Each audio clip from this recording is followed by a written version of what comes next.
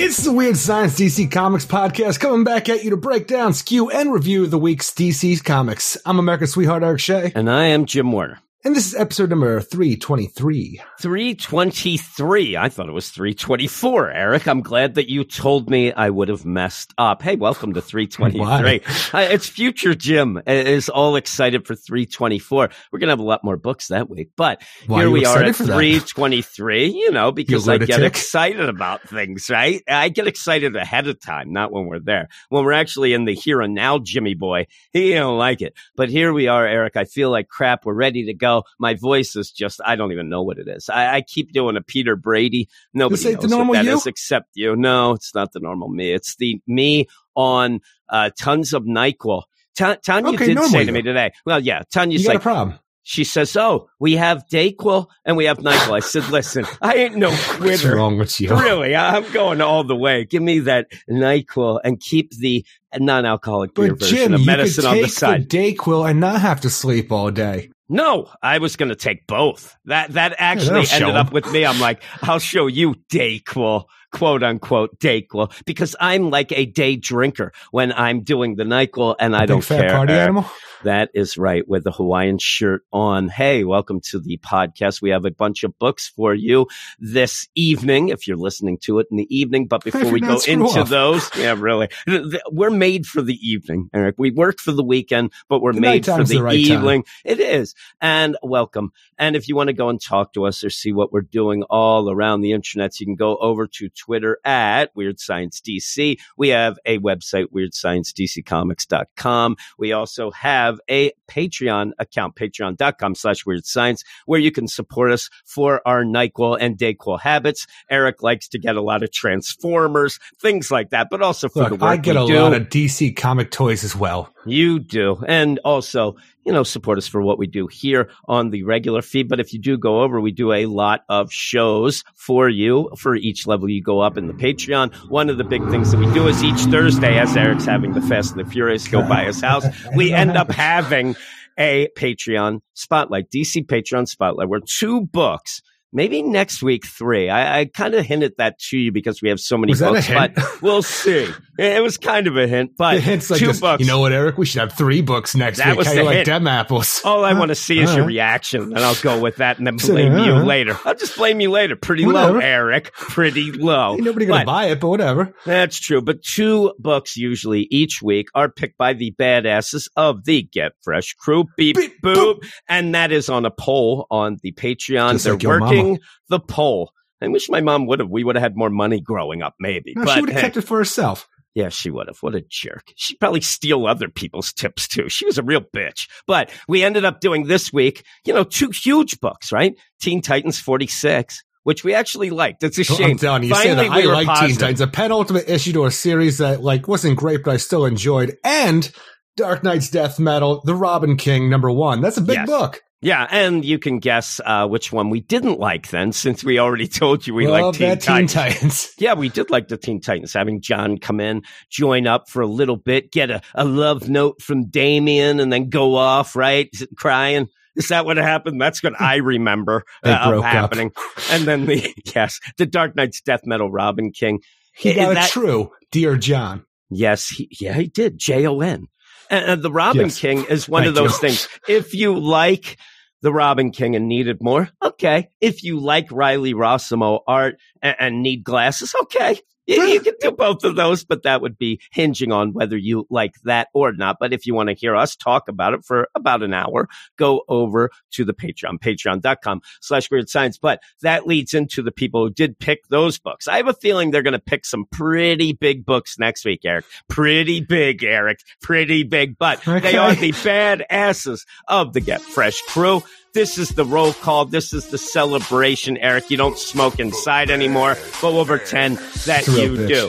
Jay Jennings, Josh Murray, Ted Probst, Lawrence Lee, Forrest Pauly, Cam, Joseph Watchsick, Matt Arazer, who I just did a podcast with. That'll be on the Patreon this weekend. Nice. D-Man 3000, All New Dave, Lady Abby, Niels T-Wart, David Fink, Joey Bercosco, Stephen Baum, who probably will join me for a bit of Thor talk coming up, Tony Walton, Michael G., who I did the What was it? Guardians of the Galaxy. I'm doing this again. I'm going to end up messing up, Eric. Ken Howard, Comic Boom Rocky, Cellar Dweller, Mark Jager, Eric G., Aldrin Stoja, Ulysses Jones, Nick Adams, Bill Beer, Ruben, Carlos, Lone Wolf Marv, T-Funk, Luke Hollywood, Simon, Luis Manship buying those crazy Hellraiser discs he is, Andrew Belfast, Swanee, Anthony G, Josh Vermillion, Bobby Bain, Dalton Edom, my man Pete from NYC, Batman Beyond, Mark, our man Rob Lewis, Brandy Murray, and Double A Ron. Eric,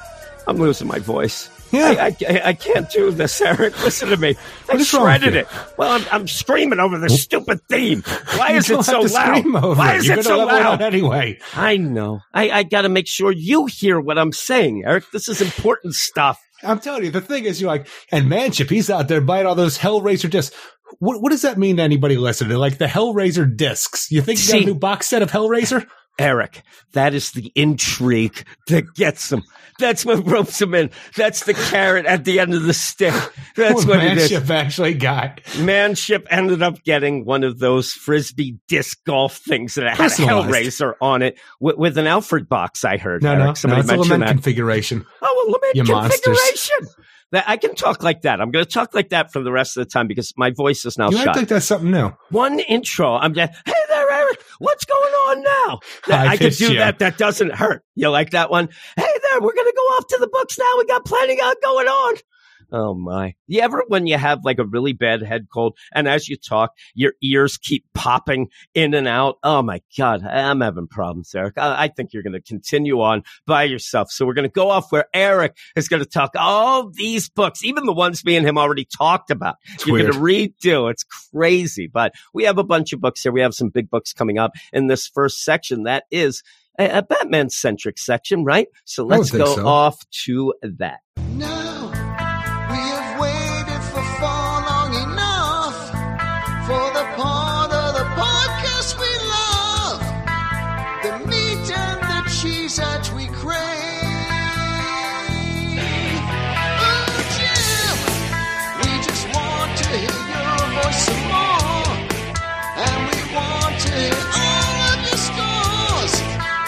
We don't want to hear every shade. Let's hear Jim's review.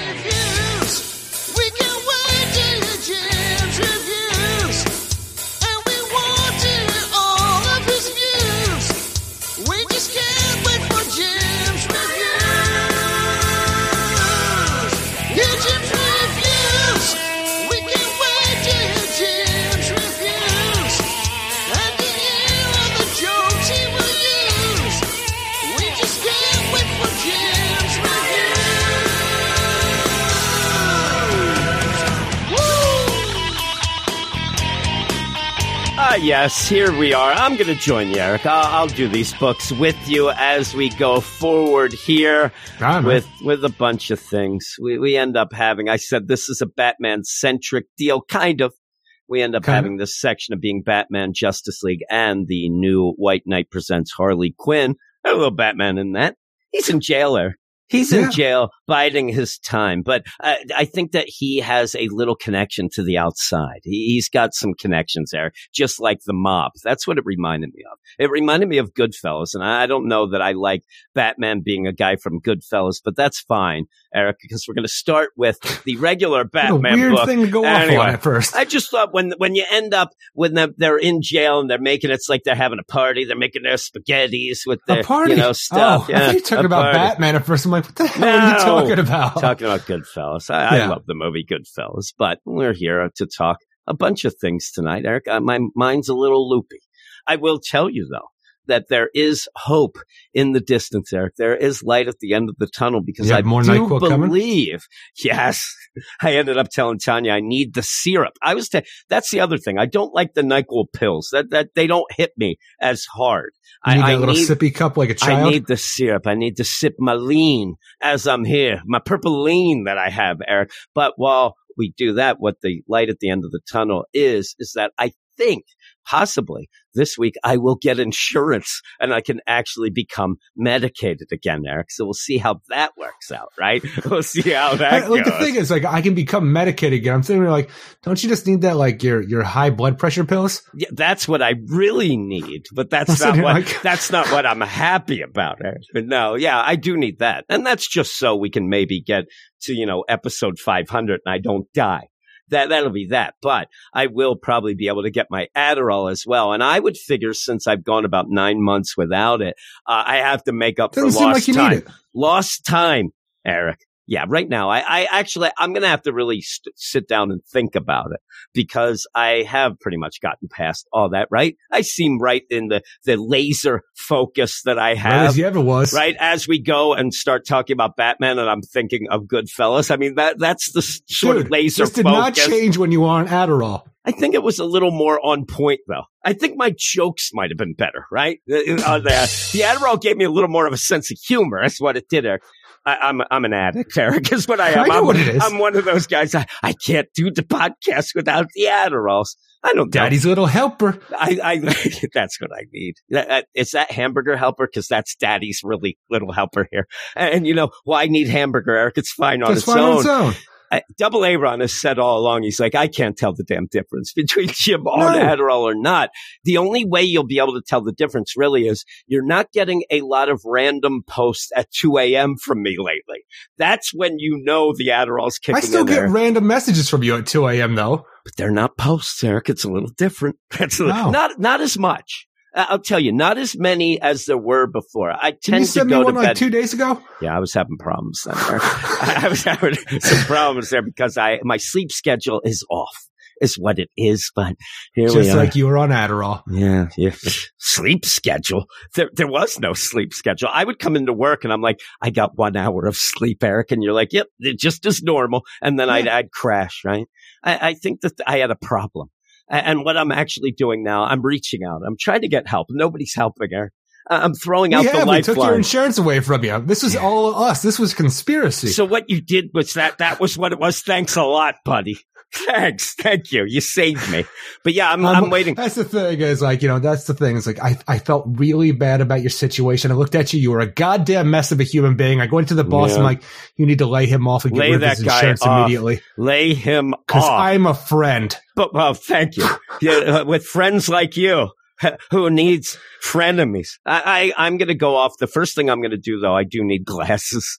I got to get rid of these contacts. They're just a problem. You can't see without his glasses. I can't see with my contacts. These things are That's because you never change them. They're like 9 years old. I've gone through 3 pairs. That's the thing is, you go through all these situations when all the problems of anything is just you not doing what you're supposed to be doing. Yeah, but also I haven't had a thing where they check my eggs in 9 years. I think my prescription has changed. Yeah, I could have. So could you.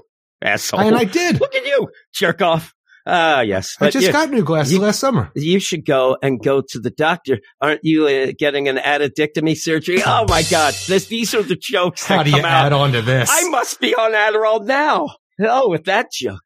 Batman number 101, Eric. Now I'm getting all excited again. I lost my voice. I don't know what's going on. Somebody find it, please.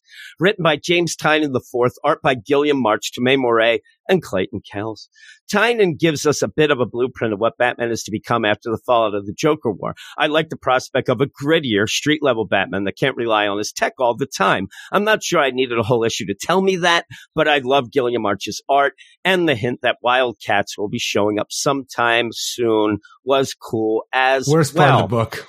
It is, but I don't mind finding out about it. There was no reason for it. Look, the thing is, I don't mind finding out that the Wildstorm universe is integrated with the DC universe once again, because that's the best thing for him, because I don't care about them unless they're a part of this universe. But the way we go about it, where Batman has to have freaking a several-page fight with Cole Cash, just to find out, oh yeah, that's Lucius Fox's bodyguard, and he just wanted to fight you because, and by the way, tell your boss I know about Halo. I'm like, damn right. Well, that was the stupidest thing I ever read. I have a feeling that we're getting something along the lines that a trade is ending with this issue, or there's a reason why this issue is padded so much. I mean, you find out one thing. Just imagine there's somebody who is not familiar with Wildstorm at all, and you get Grifter right here, this whole fight, and guess what? I know about Halo. I'm like, Batman just fought a dude with a rag on his face for a couple of pages. That's all anybody's getting out of this.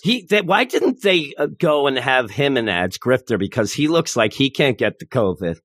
He's got the mask on, right? I always like his mask. Batman's doing it wrong. Though that mask is a little off when it rains. Like, it's just that rag, and I think it gets all... Well, that's the thing, is when you have a mask like that, essentially, like, he's standing out here in the balcony just protecting Lucius Fox or whatever his job is here, but, like, he's waterboarding himself all night. That's all it is. Yeah, he is. And it's one of those, even where I would have, like, a headband like you when I would play some sport. I hated it. I hate that shit. I just like it all over my face, Eric, all sexy. But yeah, when you get this, you get an extended fight with Grifter.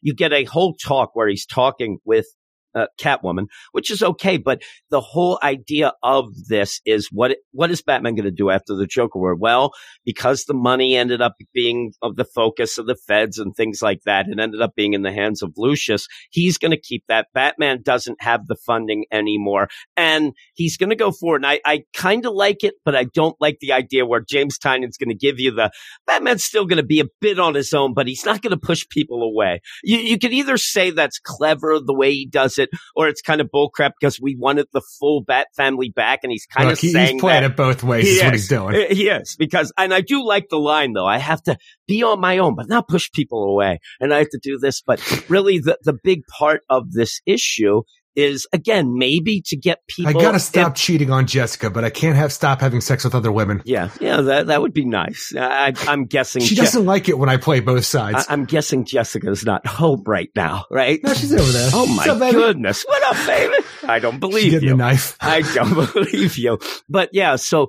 with this, you end up where Batman is giving his little MO of how it's going to go forward. And I thought it was funny because James Tynion comes on the book after Tom King's run and announces that every issue is going to have new tech, better tech than the last. It's, that lasts like 4 issues. Tech bigger than the last bit. And that didn't last that long. I said, I think that Punchline became the focus then, so it was then Punchline in every issue. But even so, look, it's a way better focus than new tech, especially for the tech that we saw that was the focus of something like, I don't care anything about this. Thank God we took his fucking money away so we don't have to see shit like Remember that. At one point we're guessing, like, is that the tech? Like, it was nothing. He had, like, an extra clip on his belt. Is that the tech? I think in the background I see some pretty sweet rollerblades. Yeah, rollerblades. Is that the tech? At one point I think he got one of those switchblades, opened it was a comb. He combed his hair. Is that the tech? Amazing bat switchblade comb. I know you always wanted one of those as a kid. I have one in the bathroom. What are you talking about? Really, you're a loser. You end up there where he goes to see I wanted as a kid, I have as an adult now because I got adult money. Yeah, you got adult money, does you? It's nice. You end up where he goes to talk to Lucius. He's trying to figure out what he can do, what he's going to be able to do with this new world order that he has. After it, the Joker has changed the city. It's more money deal for this. It's more the idea of exposing the funds, the money that Bruce Wayne was and the whole funding. idea that people don't trust Wayne Enterprises anymore. We actually have to get Bruce Wayne off the freaking chairman of the board or whatever you want to call it, the CEO and stuff like that, off the table of. I wish I knew things about business because I'm just rambling now trying to think of the word, but get him the fuck out of Wayne Enterprises. The board. Rebrand and then get freaking, people back on board with what they want to do, because right now the stocks are falling and it's all because of Bruce Wayne and the accusations about all these things that are no longer viable, but it's still in the air. So pretty much, Bruce, sorry, buddy, but I'm not giving you your money back. And also we're going to kick you out of your company, but you can still be Batman. I'm not going to care about that, but you just can't have money to be Batman the way you did before. I can't go and 3D print you a car in the basement no more. Your car fixes, buddy. You fix it yourself. Oh, I can't wait to see Batman underneath the car, changing the oil. Look, all you need to do is, because Scott Snyder brought Harold Allnut back into continuity. Hey, my mute-ass hunchback over here, you want to go live in a brownstone and do some car stuff? Woke, Eric. Jeez. He's a mute-ass hunchback. Oh, my goodness. I don't think that's the exact description. I like the idea, though, that you're going to go from a bat god that people don't seem to like, and what would be a more human Batman of changing the oil of the Batmobile. And I think that this is one of those things where you're going to find out, and the way they'll write it, the way Tynion will write it, is this is the reset Batman needs. Batman needs to get back to the street. He's going to take it to the streets. He just needs something is what he needs. I don't know if this is it, but he needs something, and I'm all for it at this point. I think he's got to get back to the basics, and this will get him back to the basics. He's there. He's going to move into the city. Doing that, wasn't the whole thing we're getting back to basics during Tom King's run? Even the idea, I need to put on my original year one costume and stuff like that to get away from where I am now and get... That was emotional. original basics. Everybody wants to get back to basics for the most part at some point in the run. We're just doing a little bit earlier now, it seems. And the thing is, I'm okay with it. Yeah, I like the idea that Batman will have that, because in my mind, what this is saying is we're going to have a little more street level detective work. You're not going to be able to go in and throw a ball into a room where it's going to end up 3D, viewing it all. You take it back to the cave, you do all this. He's going to have to get back to what he learned when he first started. And that oh no, the polka dot man's on a satellite. Better use the Bat spaceship to go and get him. Yeah. Oh, we can't do that no more. Oh no, I can't do that. I can't get the Superman Buster suit out and start going to town. You can't do that stuff. So I do like that. I wait for him to start pawning some of the stuff that he has in the Batcave right now. It's like, all the stuff that he has built over the years, just kind of sitting there collecting dust. Like garage sale. Time for the salvage, man to come over here and scrap metal this. What I need is he has a big garage sale and he's selling Batmobiles, Batcomputer, and still trying to deny that he's Batman. I just happen to find these things. But yeah. We'll talk about later on in Nightwing, though. Do you think the idea that Bruce Wayne is keeping Dick Grayson in a hotel right now until he gets back on his feet, is that more of a Lucius Fox thing? I think he's sending the bills to Lucius now. But that's the thing, though. Even with that, you're not going to be able to do that because he says they're looking at the money that Lucius has now, with an eagle eye, but they're really looking at Bruce. So that might, but then again, Dick Grayson is his son. So as Dick Grayson probably, and he still has money. That's the aside there. It's the idea that we're still going to pay you a wealthy yearly sum and things. So Batman is not going to be hurting. He just can't do the craziness he just that can't he does. Be like NASA. Yeah. He can't be his own country. He can't be Elon Musk with his crazy ideas. Yeah, that Elon Musk, that guy. I only saw actually Elon Musk for the first time a couple months ago. Never knew what that guy looked like. He looks like John Barrowman a little. Is who he looked like. He looks like a man like a little boy who was shapeshifted into a man instantly. You is what you're saying. Well, you end up where I have way too many miles on me. So Batman is talking to Catwoman just like Batman in this whole situation, because I love the art in this, but for some reason when we switch over to Batman and Catwoman having a discussion about the relationship, like it's that old, Aerosmith song, Dream On. My lines on my face are getting clearer, just like Batman, because he looks like the goddamn Crypt Keeper. Oh my. The Crypt Keeper, you say? I think he looks like Thanos at one point. I mean, it's crazy. You can do better, Catwoman. Move on. Get over to Alleytown, please. She said, we're going to take a year. You decide. That's more, you get yourself together there, buddy. You're looking old, is what she said. No. The thing is, when somebody says, we got to take a year and figure out our priorities, that means she's moved on. You better do it too. Because you come back in a year, she's going to be pregnant and married. Oh my, that's what happened to you. It doesn't mean it has to happen to Batman. It happens to everybody. What goes on here is a lot of people were upset because they want Batcat. You don't need it in this book. I wasn't the world's greatest detective, Jim. Really, let Batcat be in Tom King's Batcat series. Yeah. You're going to get that starting in December. You'll get that. Catwoman doing her own thing in her own book. Batman doing his new and improved thing in his own book. And they're both doing new and improved things for both of these characters while you still have Tom King's Batcat coming out. I'm like, everybody wins with the scenario that's being put out right now. When we talk about Catwoman, the idea of Batman being on the verge of coming into the book at any time, ends up making Catwoman not the focus of her own book.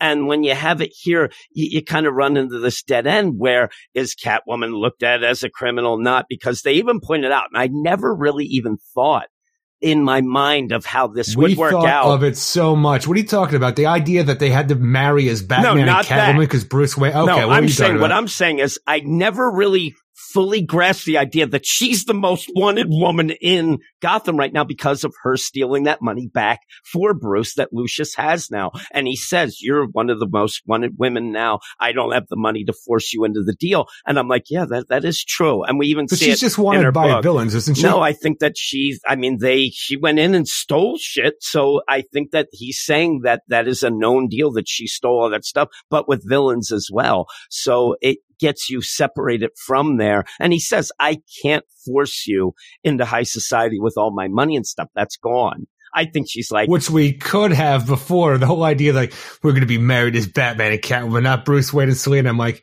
Oh, that's a cop-out. Shut the hell up. You could just strong-arm her into high society. I don't care if she was just freaking wheeled out in the Hannibal Lecter mask at the beginning of that run, talking about murdering 237 people. Strong-arm her into high society, be Mr. and Mrs. Bruce Wayne, and please make me happy. Yeah. I think that what she's saying, you got a year to get your money back, buddy.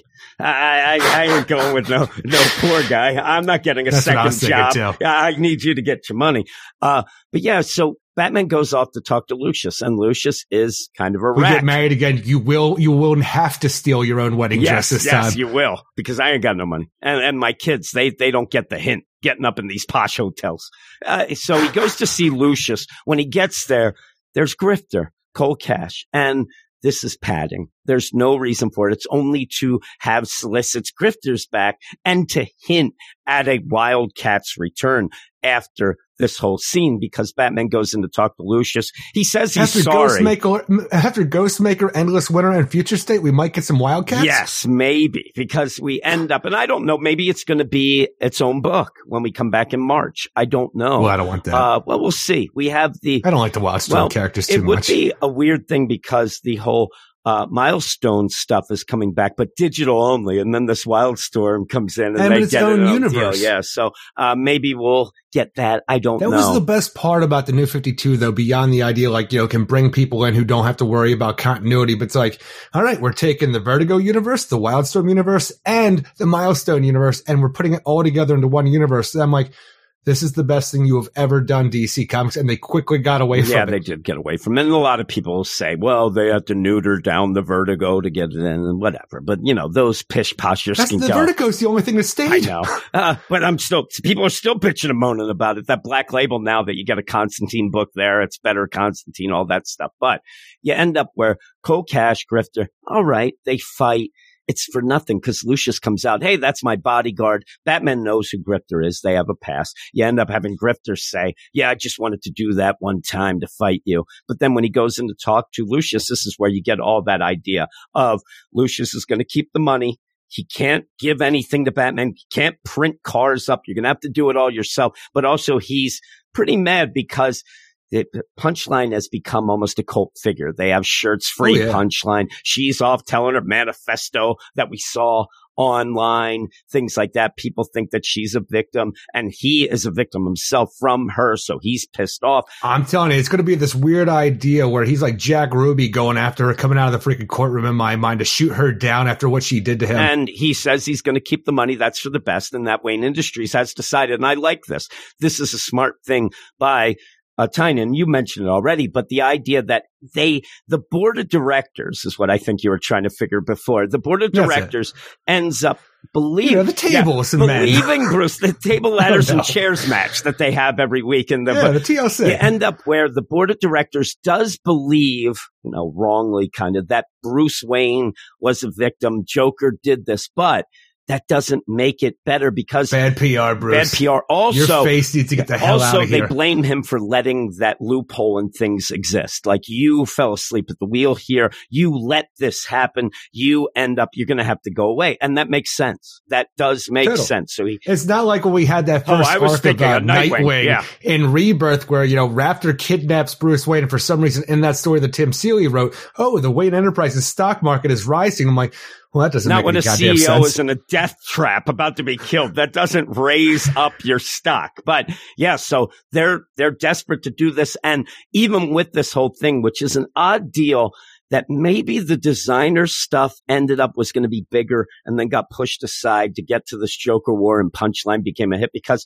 the whole idea of redoing Gotham. Remember that whole new design of Gotham? That's done now. It's done. They're actually, selling off bits and pieces of that for other people to do and stuff, and getting their, hands washed clean of Bruce Wayne.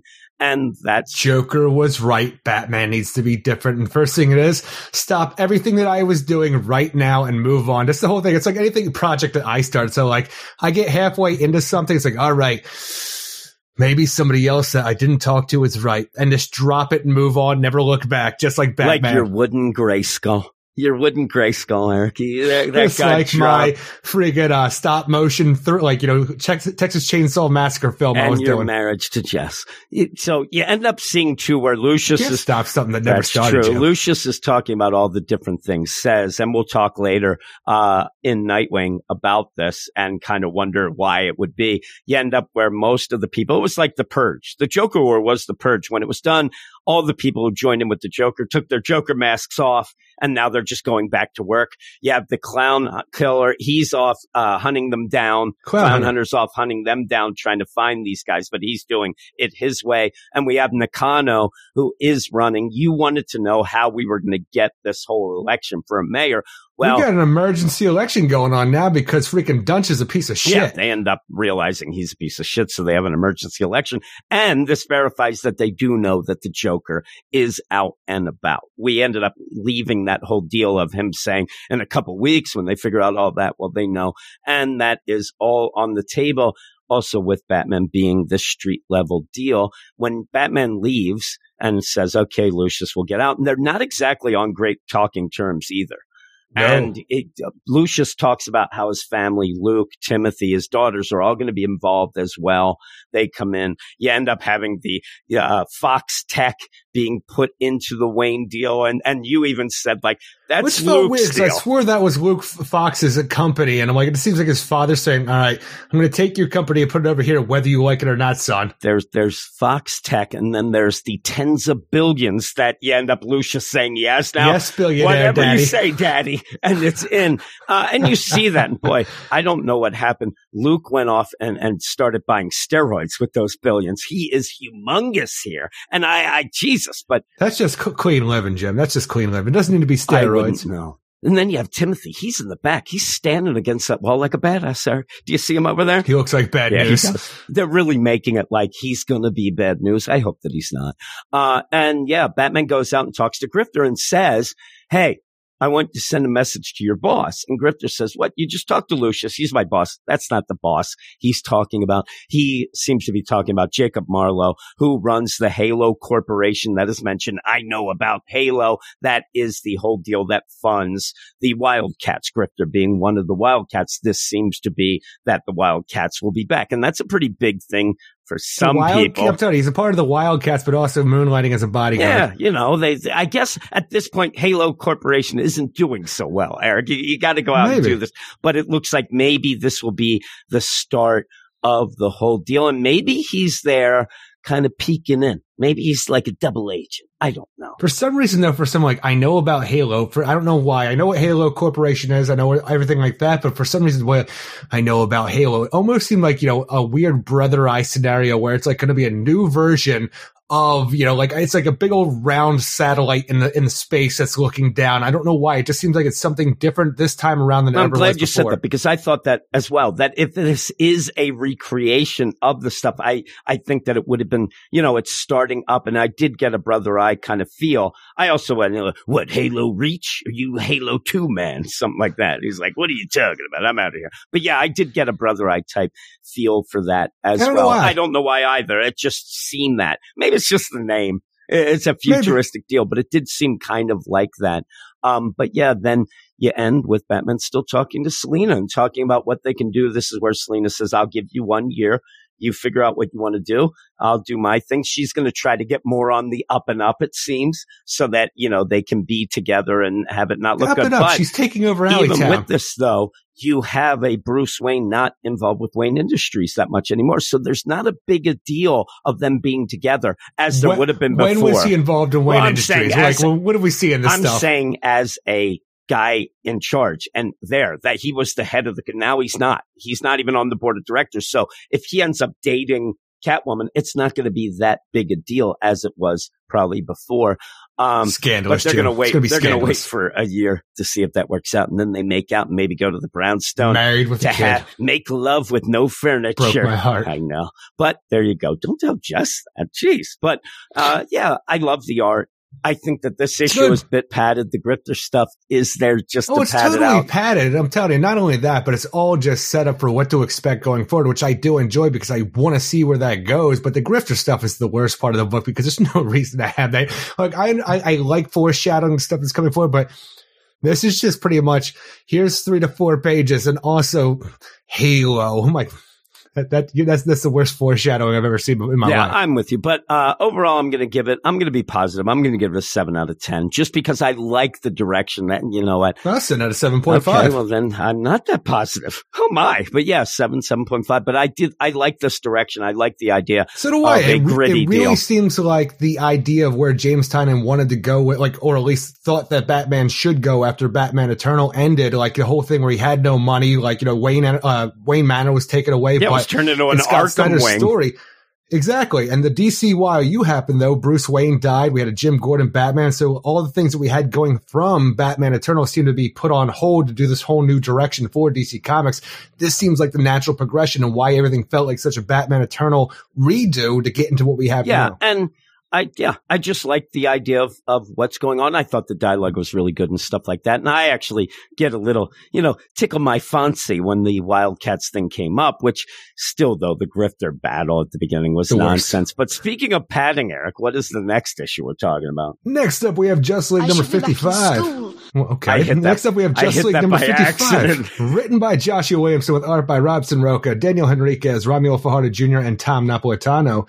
The nerdy-ass Lord of the Rings style quest continues for our death metal Justice League, and where I was originally not only digging the characters but the concept of this series, this issue really just falls flat in that there's only one perilous area that our heroes encounter before immediately getting to Brimstone Bay, thanks to Lex Luthor's pirate ship out of nowhere. It's all doom and gloom and characters flip-flopping this issue, but hopefully it will lead to something big coming up. Yeah, this is padded. This is like, we have to get to the end.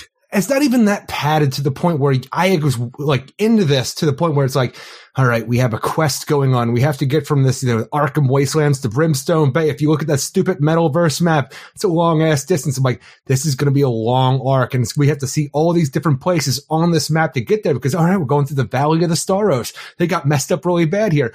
But for some reason, at the end of last issue, I thought we were moving on from that really quick. We spent half this issue continuing to deal with the Valley of Staros. Yeah. And then I'm like, all right, that's kind of lame. But then when everything rushes to a head, I'm like, okay, we're past that. Here's my pirate ship montage moment to go everywhere we need to go to get to the freaking throne of the Perpetua at the end. I'm like, hey, everybody, there's the Omega Knight. I'm like, well, shit, that was quick as hell. What the hell happened to the story arc? Yeah, I don't even really know that well to explain how they are in the Starro deal and get out. And it just, to me, it was so odd. You gotta say something weird to get them out of their freaking, like, slap them around a bit, call them an asshole. They break their concentration, like what they want to do. And the blasting, hot rigging the whole deal of Cyborg and all this going on. And even in their, dreams of Starro, they're fighting back, except you have Bobo, who is talking to Jim, what's his name? Zombie Jim Rook. Yeah, Jim Rook. And, zombie. It's why would you want to talk to a zombie? That's the thing. It's the whole idea of this is to be content in this world. So like Starro can do whatever it wants to you. But the whole thing is like, why would Bobo's perfect idea of Jim Rook being back to the Nightmaster be a zombie Jim Rook that he's hanging out having a beer with? I'm like, you're doing it wrong, Starro. He does say when he comes back out, what's different, this nightmare or that one? I get it, but it's so weird though. It's like, I understand, like this nightmare that he has in his mind, of the mind nightmare, has beer. So I can understand where he's coming from a bit. He wants to just stay there and go bananas. Eric is what he wants. But all of this, it's like the whole deal with Cyborg. I wonder what that would have been with Adderall. Yeah, really. That would have been a whole lot better. You have Cyborg there like, oh, daddy, you're not this nice. And you have me and my sisters, we're past this. You have the whole thing with Starfire. All you got to do is whack somebody in the face pretty hard to wake them from the dream. And it's just, all right, everybody, let's run from the giant Starro, which the whole valley is one big giant Starro. Don't worry, everybody. There's my pirate ship. Get on. I'm telling you, you end up and also with this. I built it in my spare time. I'm like, it's made out of freaking bones and freaking Swamp Thing, it looks like. It's made of metal men. You got to look. Yeah, there's metal men there. I didn't think about that. You're crazy at the deal. One part, I was looking at the front where it just looked like Swamp Thing all stretched out, but no, it's metal men completely. I mean, those poor metal men. Those poor metal men. But yeah, even then you have Nightwing yelling, "Hey Lex, I forgot all about that. Why aren't we infected?" I've been using an iocane type powder to not be affected. I've been doing this for a while. Plus, your mind's scrambled. Okay. And then they just are running and they're trying to knock Just everybody out of it. When we have to have a reason for it to work, I have been slowly exposing myself to this brainwashing This is Joshua thing. Williamson to the tape. It so is. And just like, oh, and also you got shot in the head, so you're cool too. I'm like, I'm sure there are reasons. Like, why doesn't cyborg brain make him okay to this? Come on now. Yeah, why not? And then to just go from that to, oh man, how did you get here, Lex? How did you catch up to us? Oh, I took another route, my route. Okay, well, there's that. And what are we going to do now, Lex? Well, I made a boat out of the metal men in my spare time. I like to tinker. I'm a tinkerer. And this is just so all out of, and I'm telling you, this is such a fast moving issue because everything is thrown at you all at once for something that I thought was a well-paced series. Like, okay, we're doing a Justice League, Lord of the Rings kind of quest scenario. We're going to go and do this one big thing, but there's going to be, problems along the way. I'm like, I like these characters. I can dig this. I want to see what the rest of this world looks like. And Justice League's going to do that for me. Why the hell not? And when you get to the montage moment where it's a weird thing where we have Hawkgirl, for the most part, she doesn't have a lot to do except for now it's like, I need to go and get Martian Manhunter. Me and him have a connection. And then Lex Luthor's like, I find you to be reckless with your emotions. She flies off because she's going to stick to her guns. Lex Luthor looks at everybody else. That's what I call a hero. That's the thing. It's like he's all up on this whole idea. And then we get to the whole thing. You've doomed us all. I mean, he flip-flops. He really does. I'm like, what is going on, Lex? I did like that you always keep bringing up Lord of the Rings, and you said that was nerdy. But also when the whole valley becomes Starro, I actually thought of it's the Millennium Falcon in the asteroid. Oh, no, it's alive, this whole valley. And I'm like, but that was good. Yeah, I know. It did make it better. I was going to say that. It didn't, tickle my fancy. Then we end up seeing that, I don't know, every time we end up seeing the Legion of Doom, don't look like they're in any sort of throne, as they keep telling us. That's keep the thing showing. Is, we are going to destroy the throne of Perpetua to stop, the power that she's getting from it, where, the 7 dark energies or whatever you want to call it that we had in the Justice League series leading up to Death Metal, where we had Cheetah, Sinestro, and Grodd all in freaking tubes that led to the throne, which was made out of Brainiac. Brainiac was transformed into her actual throne. Now that we see the Legion of Doom, we have to release them. They're just strapped to the freaking monitor's, universal tuning fork. And that's what it looks like instead of the actual throne of Perpetua now. And I'm like, what's going on with this? Why did things change? And why aren't you talking about things changing leading into this? And we don't have time for that because Mindhunter is taking on Martian Manhunter. Yeah. And with that, Mindhunter is using Martian Manhunter and the connection with Kendra to end up tricking her to go and pretty much give herself up and right into the Omega Kendra. Knight. Now, with that, Bobo stays back on the monstrosity that they call a boat. I would not be on that thing. I mean, really. That thing's haunted. Oh, my God. It's so haunted. It's so spiritual. It's such oh, my God. It'd be the worst. Only metal that's liquid at room temperature. Shut up, Ghost Mercury. I'll kill you. God damn, it's the worst haunting ever. It's so annoying. Yeah, so annoying. You know that Bobo is going to ride in on Comet and save the day. You just know he's back there. He's going to come to his senses and he's going to end up, this is for Jim Rook. Yeah. And he'll do that. It's so telegraphed in my mind. But what isn't telegraphed again is Kendra, I got to go off and save Martian Manhunter. You're always reckless with your emotions. And then she flies off. Now that's a hero, people. You should be more. And then you doomed us. He just back and forth. I do like the art progression though. As Kendra gets there. What do you think Bobo's going to do though? Like if he rides in on Comet to save the day, what's he doing against the Omega Knight? He's going to start throwing. He's going to throw shit and stuff at it like a chimp would. I don't know what's up with the Metal Men. Yes, they're making up Lex Luthor's pirate ship, but I do hope later on in the podcast we'll talk about when the Metal Men combine to become Alloy, maybe that happens, something like that, to take on the Omega Knight. I don't know if they're alive though. I don't know where the responsometers are ripped out, what they are made of at this point. Right now they're just sails, most of them. So I don't know that they're really on the up and up going on, but maybe they'll find it within themselves with the love of Bobo. I don't know. But things again are very much it's a chimp using tools. You kill that thing as soon as you see it. I watched Planet of the Apes. I know what happens. Horse. I mean, the robots are doing things too. Everything is coming to a head here. You end up though with the classic death metal Scott Snyder, books where you have Joshua Williamson jumping in with this of everything has to go wrong. by the end, and I was so duped. disappointing because what we had with these tie-ins going on, like even when we had the death metal take September off and have a break month, we had all those tie-ins going. We had Justice League start up its own thing to be tie-in issues to that whole thing. We started seeing issues of different things where our heroes are winning. It was a breath of fresh air for anything we've seen from metal or death metal, or even the Justice League leading into death metal. It was a breath of fresh air seeing this, and I thought we were going to continue on.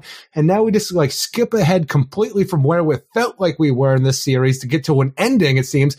And now it's like, here's your heroes losing because they fucked up hard. I'm like, I've gotten enough of that. And if you're going to go nerd-esque, like you said about Lord of the Rings and stuff, as they get to this, the whole Brimstone Bay, when Lex says to Nightwing, hey, you come with me. I need somebody who works good in the shadows. I'm getting a Death Star feel here. They're the Obi-Wan. The others are going to go and save Martian Manhunter. But yet that shadow deal stops one panel later. I need somebody in the shadows. All of a sudden, the Omega Knight. Ron. Oh no! And then they get blasted. I'm like, no. That's the best. I need somebody who can work in the shadows.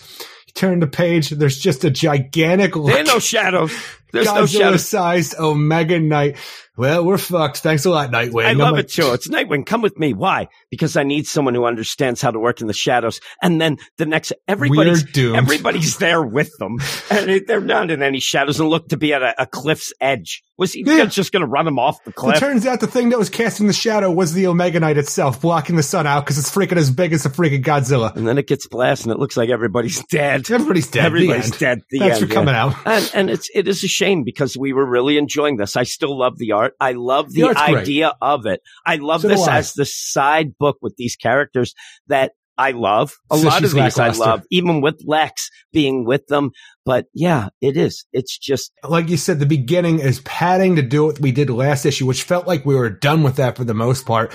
Taking up half of that to get to a freaking pirate ship, like giant like I'm not going to say monologue, montage moment to get to the Omega Knight. We're doomed. The end. I'm like, well, shit just turned sour really quick, and the flip-flopping is just ridiculous. But like you said, love the concept, love the art, love these characters, but this is a 6.5 out of 10 for me. Yeah, I don't know why I'm more negative than you this week. I'm going 6. Usually I'm a half above you, but I'm a half low. Like I said, the concept's good, the art's good, and the characters are good. This is a down issue for something that I was really looking forward to. Again, since Joshua Williamson jumped in this, and if this would be a trade, this is a middle issue type deal. This is what we usually do get. So as a trade, you would just get through this and not really be bothered by it because of everything else. So coming out of this, I think this would bother a lot of people. I'm saying if it comes back with a couple hard hitting issues and enjoying them as much as we have leading into it, I think that you would be able to gloss over this a little bit more in a trade, like I said, as you read through. But we'll go to the last book of this section, a new book, a number 1. It is Batman White Knight Presents Harley Quinn number 1 for all of you White Knight fans.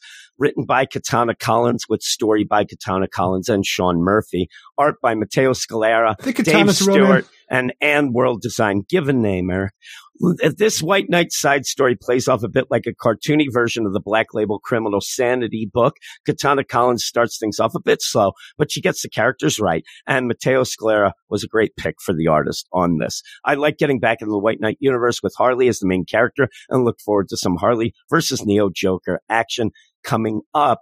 And if you had been listening to our podcast, we were a bit down on the Curse of the White Knight. We liked it at the beginning. It kind of petered out by the end. And then when you end up getting this announced, I think I even said on some news program or whatever, I don't know if I need more White Knight. I don't know if I'm going to need more.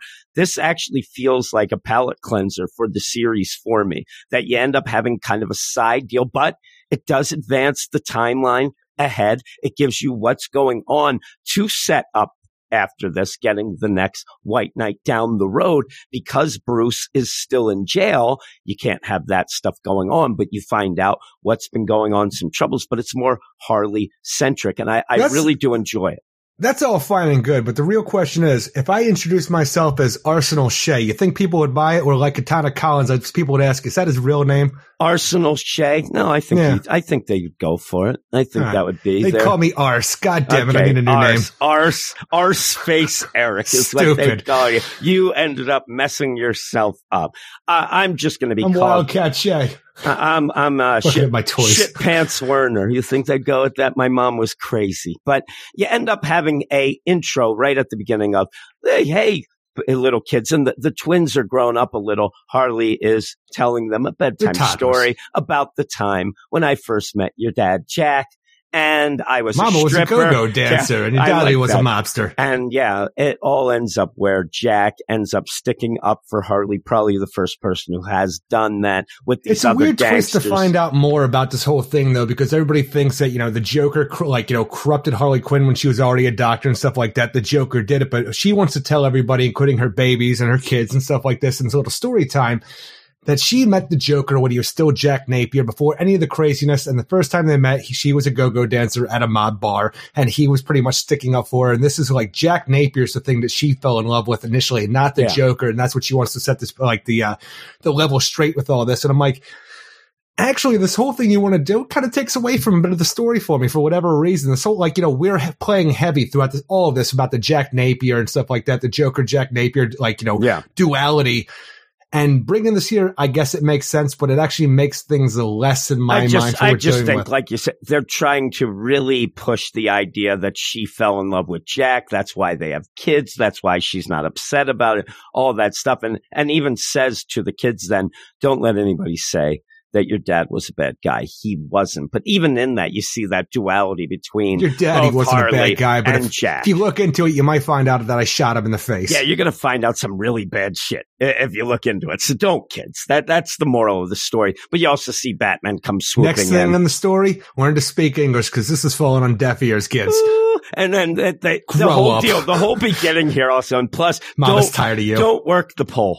Don't do that, please. But look, she was a responsible college kid, making sure that she could pay for her college degree. She was trying to go. And you have Batman come in. And that's when Uncle Batman came in. Uncle Bruce came in. And that's the first time we met and that sort of thing. And you see that the three are connected. Then they always have been, things like that. So that's nice enough. If anybody's worried about Sean Murphy not doing the art on this because of how much you like the aesthetic of that being part of the White Knight, you don't have to worry, because what we have here it's pretty much almost flawless. I read the book. I didn't even realize that Sean Murphy wasn't on the book for how close this is and how good this book looks. It is so good. It is such a good version of this.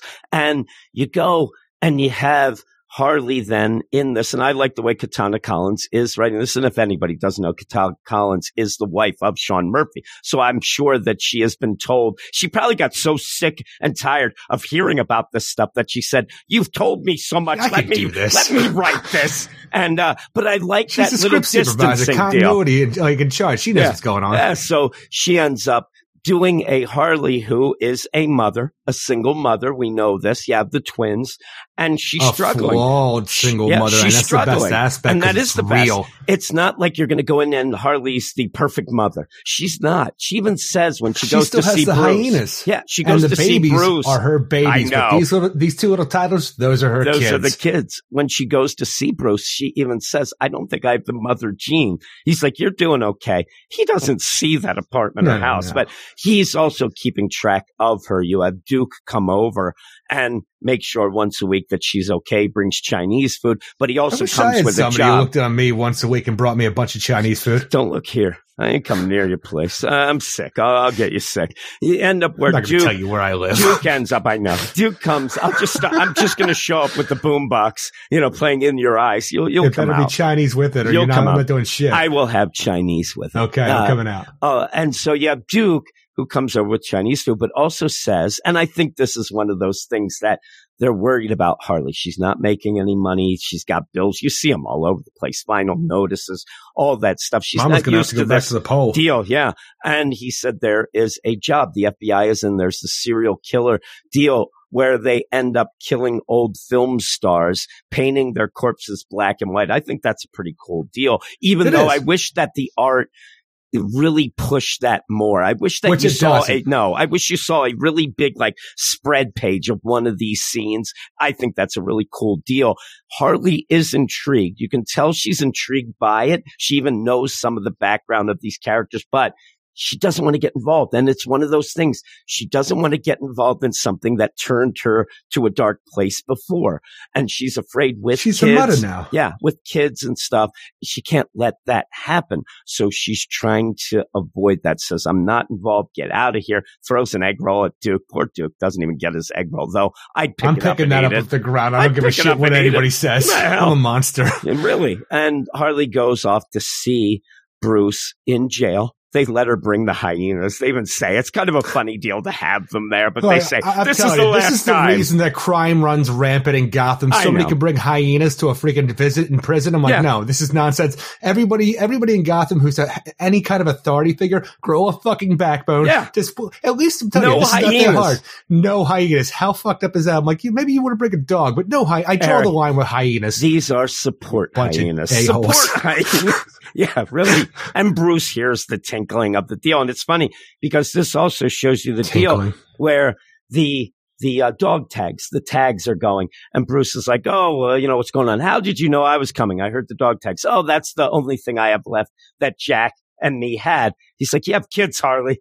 Don't forget you have twins with them. She's like, oh, yeah. Hey. Mama's out of the house right now. She doesn't be reminded about this. And she does. It's Margarita 30. She says throughout this of the idea of, Leslie Tompkins comes over and watches the kids. And she loves when that happens because she gets her own time. She's playing with the kids and all she's thinking about. This is a very accurate deal. A lot. If you totally. I'm telling you, I'm thinking this entire time. If I ever had kids, like the best part of my day is when I wouldn't be around those little monsters. I have 5 kids, Eric. You are correct. At certain points, it's the greatest. But at certain points, it's Jim hell. used to have night terrors. He used to get up and find himself almost strangling them to death. Yeah, Isn't really? that right, Jim? No. I'm telling you, I would love. What am I doing here? It's like the Amityville Horror. It's one of those things. As a father, I realized, boy, I really like taking naps because that was just the thing when the kids would go take a nap. So would Daddy. And I was like, man, I never used to take naps. I just want this to be one of these profound things. Everybody, it's one of those things as a father, but when you look at your child and you realize, I fucked up. No, here, it's like, I look in his eyes and I'm like, oh my God, this child that I brought into this life is just like me. Oh no, I hate it. It's just like me. And then I go and then I hear Cat in the Cradle and then I start crying. 18 years is a long time. Oh my, 18. Please. Zach's up there. Tanya said here, Mike, it's Alice Cooper. 18. Yeah, 18. And I don't, the lines are getting, you have this whole deal with Tanya today says to me, do you think we should start charging Zach some of the bills that he has? And yeah. Why aren't we already? That's what I said. Yeah. Hey, you started getting charged when you were like 12. You were paying car insurance at 6. I was doing my own laundry and cooking my own food at a very early age. My graduation present right after graduation was, you owe us $300 rent. Yeah, there you go. Happy birthday, boys. Zach, one of the things that we have is his car insurance it's pretty high. So he better start paying it. Cause totally. Daddy ain't got no job. This is what's going on right now. And Zach, he's working at the restaurant down the street. And asshole comes back every night. I made $480 tonight. I'm like, really? How do you do that there? Because the thing is, like Daddy don't have a job. I'm assuming that I won't very long either. Because right now I found it this week. All right, Eric, we're going down to 4 days a week. You're gonna have Mondays off, Mike. Yeah, that's either slow or the beginning of the end. And I'm a pessimistic kind of guy. Yeah, I actually was thinking about you the other day, and I started giggling about how much of an asshole you were. This was not related to anything we're talking about. No, I actually thought because a lot of the work that we did was with China and stuff like that, and that's trouble. But with all that stuff aside, she's struggling with being a parent. She's doing her best. She's trying, and I like seeing that. This isn't a Harley that is like, oh, everything's great and I'm the best mother. No, this is Harley. She's trying. She does care probably more about those hyenas, though. She's a damaged character, though, and it's great. Yeah, she is. And she's trying her best. Bruce is keeping an eye on her.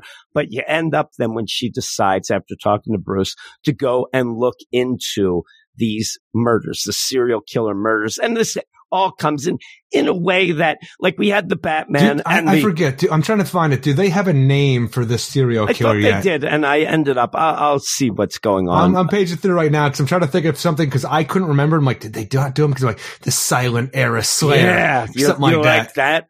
I don't know. The non-talky killer. Slayer. The non-talky killer. You like that? The motion picture killer. I don't have the black and white beater. That'd be good. That's what I usually do, but that's just beside the point. The idea of this, though, isn't as well played out. The Golden Age murders. Okay. Bah, that's there stupid. I hate it. Yeah. When you have that Batman coming out of the Joker There's War. Some kind of alliteration in there. Yeah, really. When you have the Batman coming out of the Joker War, there's a clear defined thing to show you, okay, this is how Gotham is going forward. Batman is not going to have the tech, all that. In this, there is a mention by Duke, since Azrael ended up doing this in the GTO. Do you remember this?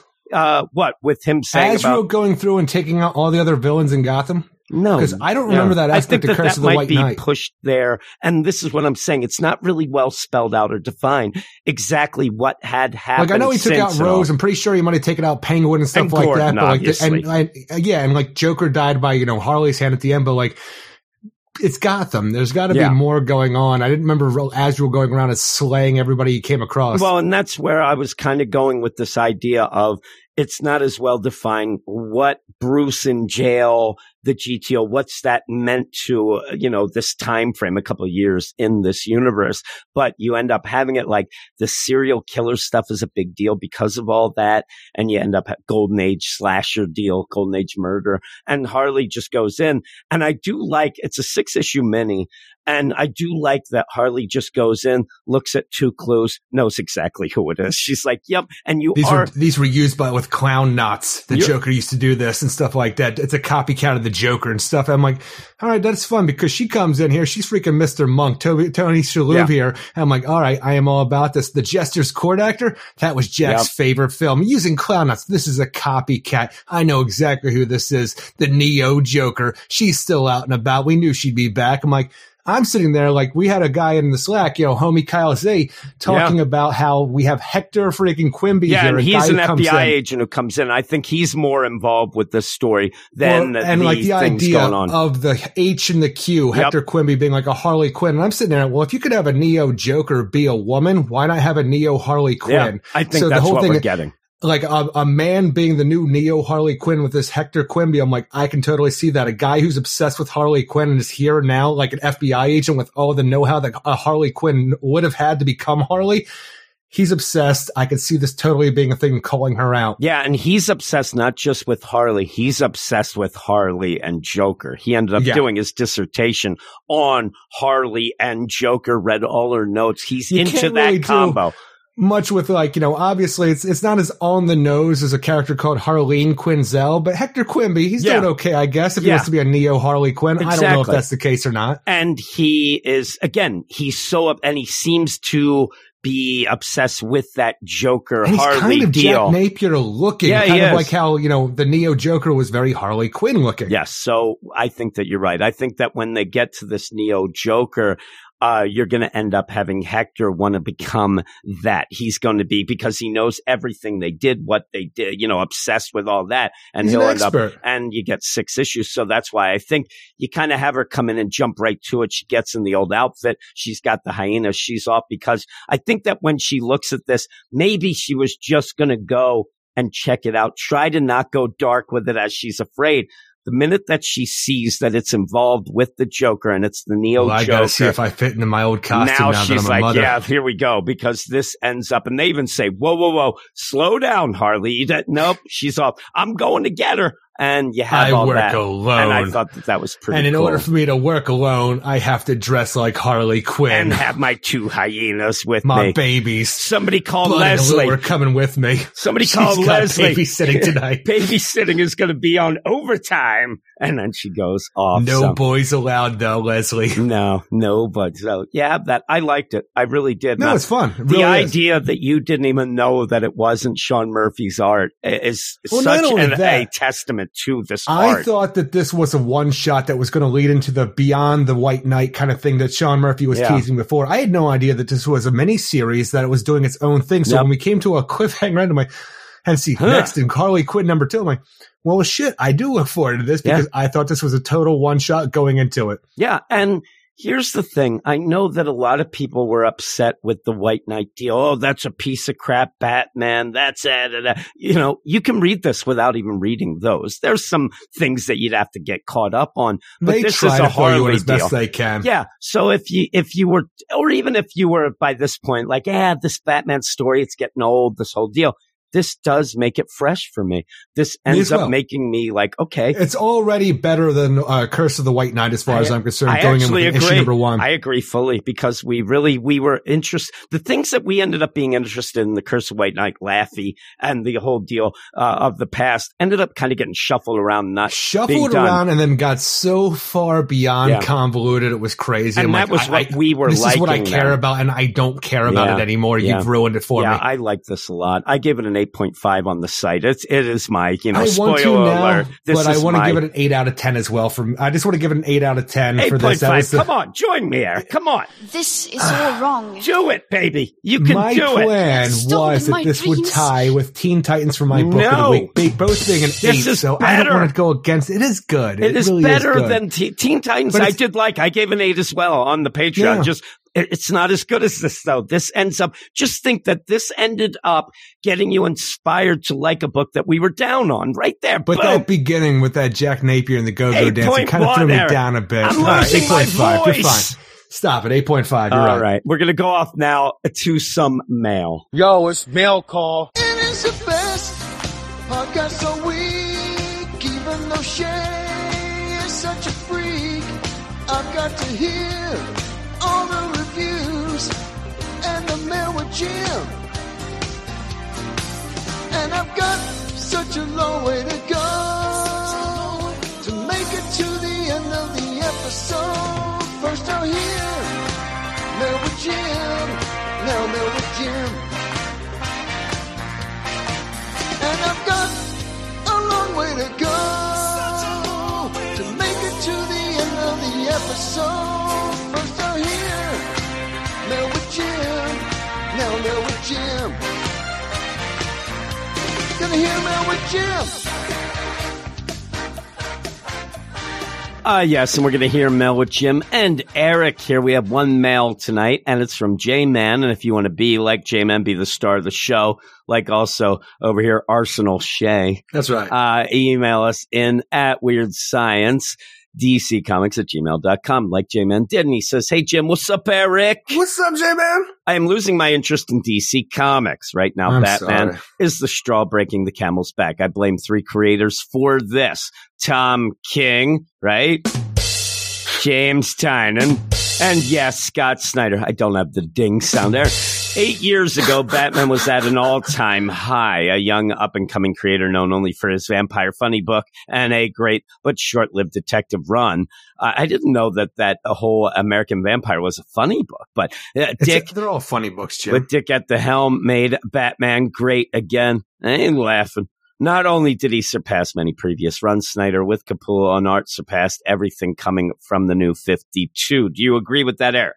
No. This series was so hot. You got to drop it. You got to drop it. It was not my favorite, though. I went to my LCS every Wednesday that Batman came out. 1, to be one of the first people to read the latest Batman comic book issue, and 2, to talk to the hottest female comic book fan I have ever seen, who was only there to pick up the latest Batman issue. Who is now my wife. I hope. Although Snyder missed out on uplifting several of Batman's rogues gallery characters other than Joker and Riddler. A lot of people were upset what he did with Mr. Freeze and developing Damian Moore as a key back character. He basically kicked Damian to the curb for most of his run, but you had Batman and Robin. Exactly. We had Tomasi bringing up Batman and Robin until Grant Morrison killed him in Batman Incorporated, ruining it all. Yes. And making us cry. He brought some of the best parts of Batman to the forefront. Alfred, conversations with Gordon on the precinct rooftop at the crime scenes, slick gadgets that help save the day, pivotal fights, cool vehicles to help win the battle, staring down the seemingly unstoppable threats and overcoming it through sheer determination. Why would I say Snyder is part of the ruination of Batman? More on that later, Eric. 50 or so issues later, we got a promising first arc from Tom King.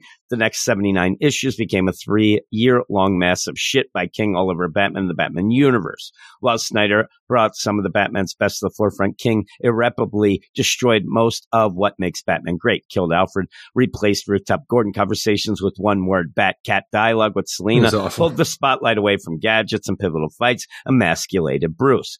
He continues, that's a palate cleanser from the time King shitstorm. We get a middle-of-the-road improvement on the Bat mythos by one James Tynion. Yes, he brought back highlighting the cool gadgets and cool vehicles, but these gadgets don't help him save the day or win the battle. They are just window dressing. And yes, he is staring down the unstoppable threats until he gets help from the likes of Harley Quinn and Catwoman. Fight scenes are often teased through Tynion's run, but much of the critical blows are shown off panel or in somebody else's comic book. After King killed off Alfred, Tynion temporarily used Lucius Fox as a replacement until he jokerized Fox and let him run away with Bruce's money. When the chips are down, Batman can no longer turn the Rooftop Gordon or Alfred in his ear. This is all replaced with Bruce reminiscing on how great that was. Now, to stop for a second, the idea of Alfred being killed leading Lucius, this seems to be more editorial than the writer's decision, even though I hate to give Tom any sort of credit with that, because it did seem like he was really taking a lot of joy in doing it at the time. But it was to set up the 5G stuff and get Lucius hurt so that, Luke, this was stuff we heard way before it even happened. So I do believe that that was editorial. You still have to make it good, though. And having Bruce, pretending he's Magnum PI on a beach while his, father figure is getting his neck snapped. In front of his son. Yeah. Above Tynion and King, I do blame Scott Snyder for this continuation of Batman mediocrity. With the deal gone and John's over in TV land, there is a spot for someone influential to right the ship.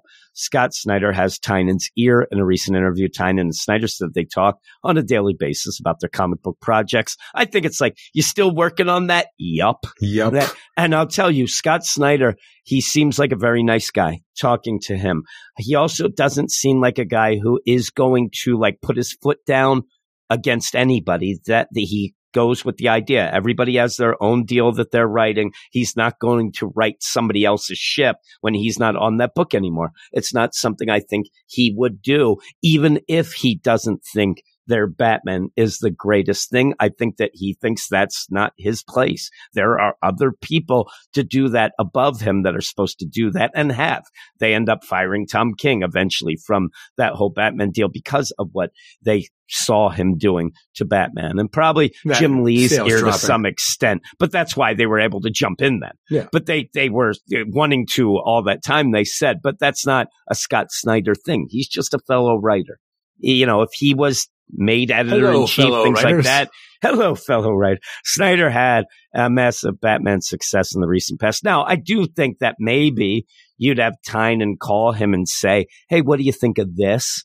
But I don't think it's Snyder's place to call Tynion and say, what the hell are you doing? There's nothing wrong with bouncing ideas off of people or something you're working on and stuff like that. Hey, does this sound really cool to you? Yeah, it sounds awesome. All right, I'm going to go with it. Yeah, I don't think, though, it's Scott Snyder's thing to call up somebody and say, hey, I don't like what you're doing to Batman. They'd say, you're not writing Batman. I am. Ring, ring. Hello? You need to back off right now. I read Batman number 100. You need to stop that shit right now. I have a list of demands. And James Tynion, we don't let the terrorists win. You're not going to win this way. I'm going to write the Batman I want to write. Yeah. And then you'll have Ry Liefeld call and say, listen, you ain't the Batman. He just gets mad. He has collaborated with Tynion on Bat stories in the past. He is even a professor teaching and mentoring Tynion in the past. Why can't Snyder step in just a little bit? It's not his place. And it's not the same Batman story anymore. James Tynion has taken the reins of this whole thing and running with what he wants. Like I said, I think he wanted the Batman to go after Batman Eternal right now. And even with that, what he is doing, things seem like in the background they have changed from when he originally jumped on to what they are now. Joker War being all about punchline, things from editorial coming down, and even the fact that we're going into Endless Winter and then Future State, interrupting a lot of things with a lot of books. He's not really getting a chance to do exactly what he wants to do. And a lot of stuff has to be condensed to freaking shortened or wrapped around to stall so we can have these moments. Yeah, and we don't know what editorial is doing or saying. I've got a little peek in talking to a Steve Orlando saying that, editorial has a little more of their hands in the pie. Their fingers are getting all dirty in the pie there on a lot of writers. And so we're not sure, what would be. So if you want to have a Batman's ship being righted, but in the meantime, the heads and the editorial, they're the ones doing it. It's not going to change. We don't know the idea. And James Tynion, he's becoming a bigger writer, but I think that maybe they like having him on Batman too, because he's still able to be, I don't want to say manipulated, but they can say you do this or you get fired. Well, James Tynion might end up leaving eventually if that's the case, because his indie books and things like that are getting bigger and bigger. But instead, it seems like he wants to close out his death metal, pivot away from capes and cows, and focus solely on his creator-owned non-superhero horror stuff. What happened to being so proud and passionate about Batman and his superhero stuff at DC? I think he's still that, but it's one of those things. It's as if I was a wide receiver for the Eagles. I'm loving the Eagles. I get traded to Dallas, the most hated team for Eagles fans. Dallas. I'm Dallas now. I mean, this is the thing. He's not on Batman anymore. He's doing death metal. These guys are, writers for hire. They end up going to these other books and they can't be that concerned with other people's things. Plus, you start ending up doing that and getting other people mad at you. You're going to get a reputation of being a real pain in the ass, and nobody's going to want to hire you. Typecasted as, he's that Batman guy, when maybe personally you want to have bigger and better things that you're remembered for that maybe you created personally. Yeah, with what he tried to, it kind of is still, but, having Wonder Woman being the focus of death metal and having her seemingly being the big, hero. And so far I'm feeling lukewarm about death metal compared to metal. I'm still that, The death metal series so far I don't think metal was all that great, and I don't think death metal is even as good as metal was. It's a weird thing that my main problem is you have an event that's going to change things in a big way, and I still really would have problems writing a blurb to somebody who hasn't read any of it to explain what has happened. Like some really quick thing that you'd have in a movie trailer, you'd, throw it out there. It's impossible. It's like doing a quick blurb to explain all of the Star Wars films that are out right now in one little blurb, because the thing is, you had metal, you had what led up into metal, it's pretty much the entire Batman run, even with Court of Owls leading into metal. Then you had No Justice, the Justice League series, and now death metal. I'm like, there is a lot going on for this story, so much that you can't even talk about how things are working in the story. Well, that you're I'm sitting here myself, and when I actually sit down and think about it, I get confused just thinking about it. And that's not something that should be the big event leading forward. So we'll see. He says it's decompressed. Evil continues to overcome when every time it looks like good wins, just so they can reveal another version of an evil Batman to market their new toy line. This sounds a lot like the advertising scheme for most of my beloved 80s cartoons that had associated toy lines. Eric knows all about those. Stay tuned for a partnership between DC and McFarlane Toys. Talking about James Tynion's whole reveal of like we talked about at the beginning, the first 4 issues, we had a new Bat-Tech. Every time we saw that, it seemed like, is Kenner putting out a new Batman toy with that's what it seemed like. Street sled Batman? But if you do it in a fun way, that can get a little nostalgia and get a little smile out of you until you do start seeing McFarlane making death metal things. And, then you're like, well, it wasn't exactly. I want McFarlane freaking DC toys so much, but with the amount of, just metal, dark multiverse Batman's putting me I want to buy your stuff, but I don't want any of your stuff. Yeah. So you have that crazy. I'm surprised that they didn't get him fully in the opposite way of designing some of the characters himself for the death metal, then to make the characters and toys from that. That would have been a pretty cool deal because he doesn't really do stuff with the big 2 and things. DC solicits for December and January are not looking good. He says you have the Endless Winter and you have Future State.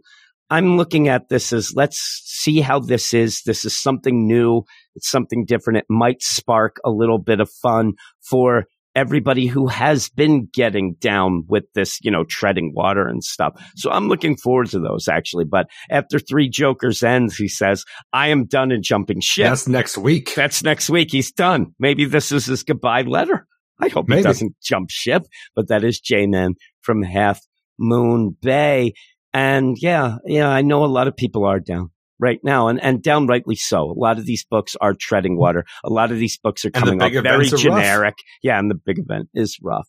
And I'm talking about events, because I'm telling you, the Joker War was supposed to be, in my mind, my big summer event, because I wasn't digging death metal, and I did not care for that either. Yeah, so it kind of fizzled. Nothing's really coming up Millhouse for me anymore, and I'm hoping that Endless Winter and Future State are interesting enough to say, like, okay, this sucked right now, but we led to this, and I'm happy that we have this. Yeah, it's almost like I look out the window and I see you throwing the Frisbee with yourself. It's not coming up Millhouse anymore. It's just you, Eric. You're on the seesaw all by yourself.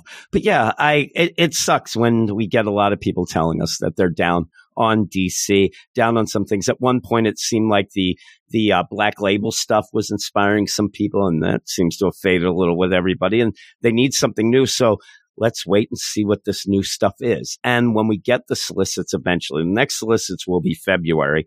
That's going to continue Future State. Yeah. But I'm looking forward to getting what's the March solicits when we see the March stuff. And if they at least change creative teams, stuff like that, I can get behind that and maybe get excited. But we'll see what it is. But thanks, J-Man. Thank you, J-Man. Keep on keeping on, buddy. Keep on trucking, as they say. Find some other book. You know, you like the Three Jokers. Maybe you can find something else going. And if he says he's jumping ship, where's he jumping to, Eric? I want to hear what that is all about. Well, he has heard that Nola's coming, and he's all interested over at Marvel. Nola's been coming so long that his eyes have been glassy 7 times, Eric. This guy will never show up. Or he's learning that Green Goblin was back for an issue, Eric. Right? I don't know why I hit that, but it sounds a little like the Green Goblin, right? It does work. But we're going to go off to the last section of books. Hey, everybody. Jim here to let you know that this episode of the Weird Science DC Comics podcast is brought to you by the Hulu original series Hellstrom. Right in time for Halloween, Hellstrom is a mature, suspenseful, mysterious, scary, dark, thrilling, chilling, authentic, edgy, action-packed series. It's produced by Marvel Television and is more horror than hero and perfect for October, the scariest month of the year. The best thing is you don't have to wait until Halloween to get your treats, because all the episodes of Hulu's Hellstrom are now streaming only on Hulu. I mean now. You go over now, you're going to be watching the Hellstrom. Hellstrom is essentially the story of a very complicated family, a woman who fell in love with a bad guy, discovered it much too late, and a horrible, traumatic family incident that tore everyone apart.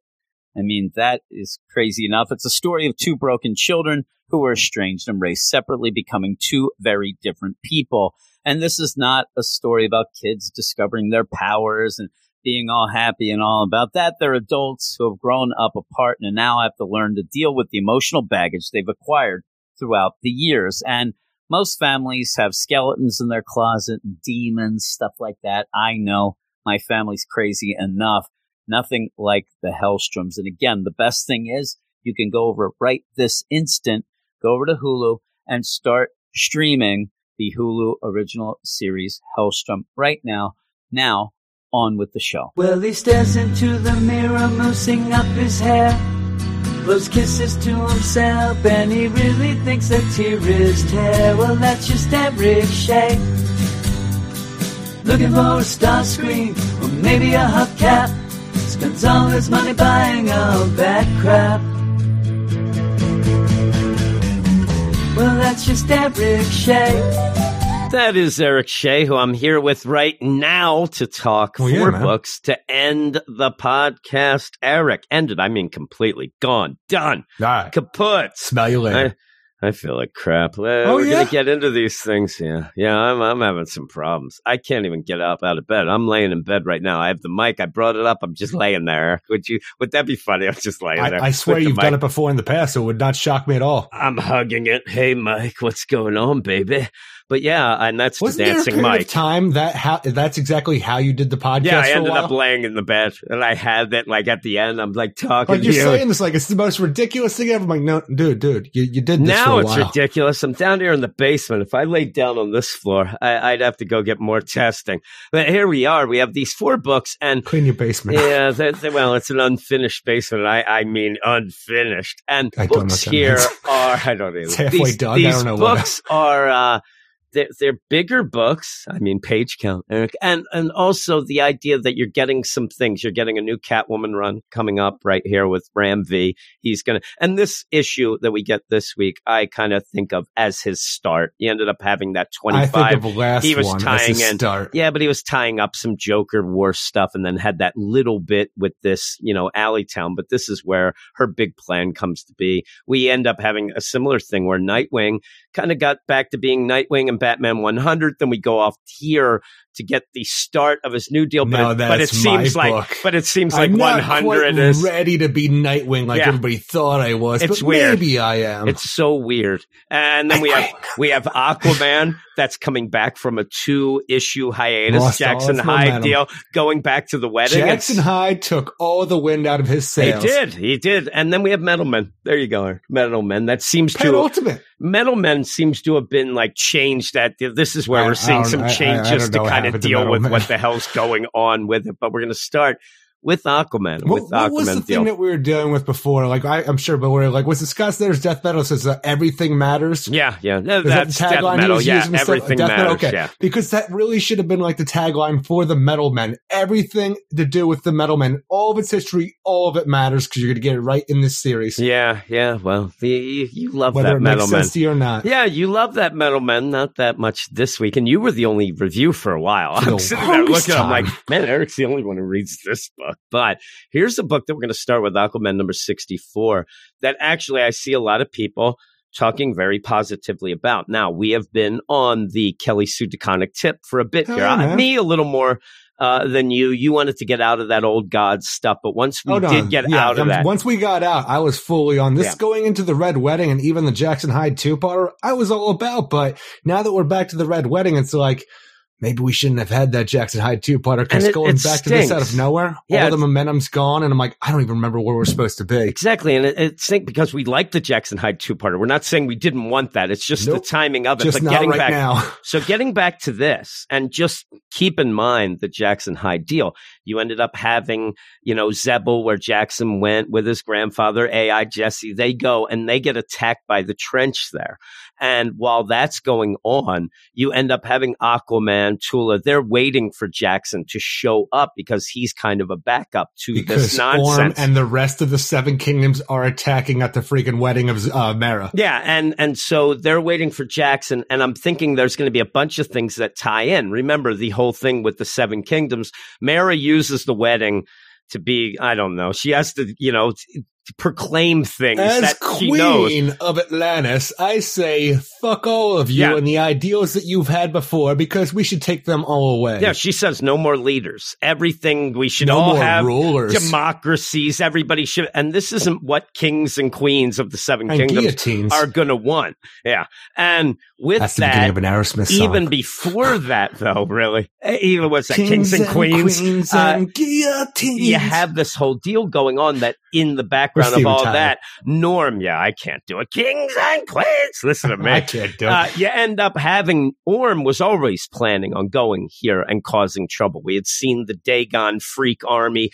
gathering. Just a troublemaker. Like you said, you love the idea with the ships underwater, why they would have boats, but they're underwater, right? What are you doing? But that kind of comes into play here too, when they do end up smashing through the big globe of Atlantis. It's not going to flood in because I like what is that depressuration? That I'm like, no, that they're you don't have to talking about do that. Breaking this dome and the fleet of Dagon coming in, talking about the idea that like the pressure's shifting and stuff like that. I'm sitting there like, wait a minute, are we still underwater? And I'm paging through. I'm like, yeah, there's freaking Volko, and he's got like little bubbles coming out of his mouth. So we are still like, this does nothing. This is a protective bubble to keep people out, and that's it. Why are you talking about pressure changes and all this stuff? Why that is, I think that Kelly Sue DeConnick wants to make sure that you realize that it was broken through, because any other thing, if we had an underwater city that had air in it, you'd have the water rushing in, but you're not going to have that because there's water all over. So she has to do that. And I kind of laughed. I'm like, yeah, you're kind of just trying to show that it is broken into. But the idea of these rulers, the leaders of the Seven Kingdoms, that gets pushed aside after a spread page. You get a bunch of things. You have an all-out battle royale right here between all the Seven Kingdoms going on. Big old spread page of this whole thing. And then once you move past that and just like when Orm's right there facing down with Aquaman, you lose all idea of anybody else who was here. Yeah. Yeah. And why I liked this run so far and what I was looking forward to is the strong leader. That's Mara dealing with now Aquaman, who really shouldn't be there. And Orm, they're going with that. And I thought that this was going to be interesting. It devolves. It devolves into what we always get. Aquaman versus Ocean Master in a way that isn't even as satisfying as what we usually do get, because Mara is just taken out of all of this. The sea elemental is just wraps around her to the point where it's like she is wearing a Lornea suit at this point. Like, you know what that means, Mara? No, what's that mean, Orm? It means you can't use any of her aquakinesis. I'm like, well, she just has like a water woman wrapped around her. I don't know why that would, but this is the thing. I think it's the aquakinesis would stay inside the bubble of Lornea. It's weird, but like even Lornea then, is right now in a liquid form. I want to be able to play with that where she could shapeshift Lornea into anything she wants. Like I'm going to, like all of a sudden, like I am Mara. I'm going to think really hard about this water bitch in front of me who's wrapped around me. I'm going to turn her into a spear and then chuck her through Orm's belly. Not a boxing glove. That's not what you do. I'm just going all Hal Jordan constructs. Train, boxing glove, fire hose. You end up where you're going to have a fight while you have, you know, Dagon crashing through. But with this, muties. Where's the trench? We see the trench queen in that spread page. She disappeared. Looks like she's larger than life. She's eating people all around. Then she disappears. She's eating crab people. And I thought that what we were going to get here as well is the idea that, you know, Orm thinks he's the big bad, but the Seven Kingdoms, even though they don't like what Mara said, that they would respect Mara more. But we don't, we get neither. What we do end up getting is Zebul siding with Orm just because that's what Mara, you know, is from. It's very generic, out of nowhere. Well, even the thing where you open up the book and you're the Predatorius medical complex in Atlantis, where we have somebody who is just sick being treated by a doctor talking about, how am I going to get my pills if Atlantis falls? Here's your pills because the trains run on time in Atlantis. Now that Queen Mara's awake. Like, oh, I love Queen Mara. Yeah.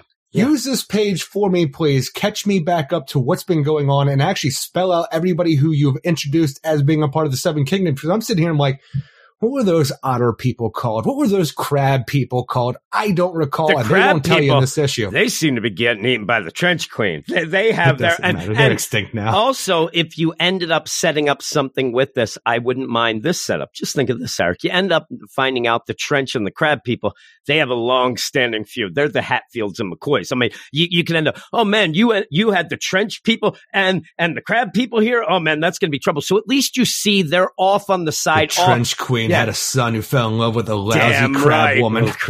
And so that would at least make sense of why they separate and just fight each other.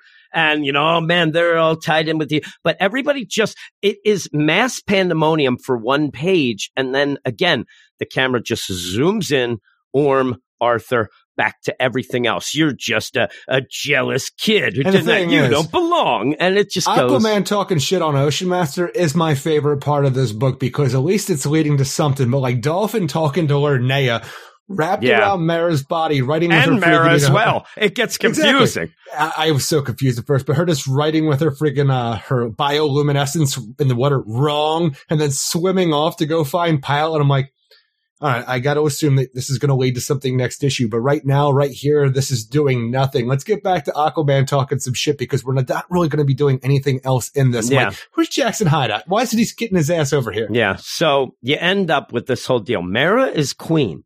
She was going to marry Volko, right? This whole deal. Yes. You end up, Orm comes in. Sham wedding. I should be the king. Sham wow is what I say. Yeah, I should be the king. It's a weird thing to say. And then Arthur comes down and says, hey, and then at one point you even have the arguing back and forth and the shit talking. Like you said, Arthur's like, you're just a stupid boy who's always jealous.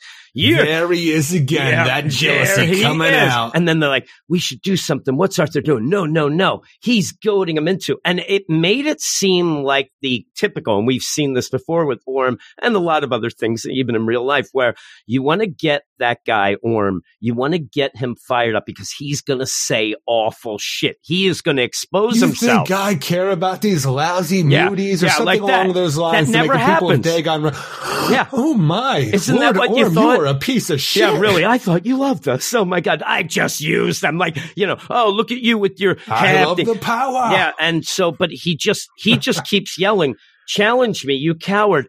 And then Aquaman does. So this goading never does much except fill page space because all you end up having is this big challenge.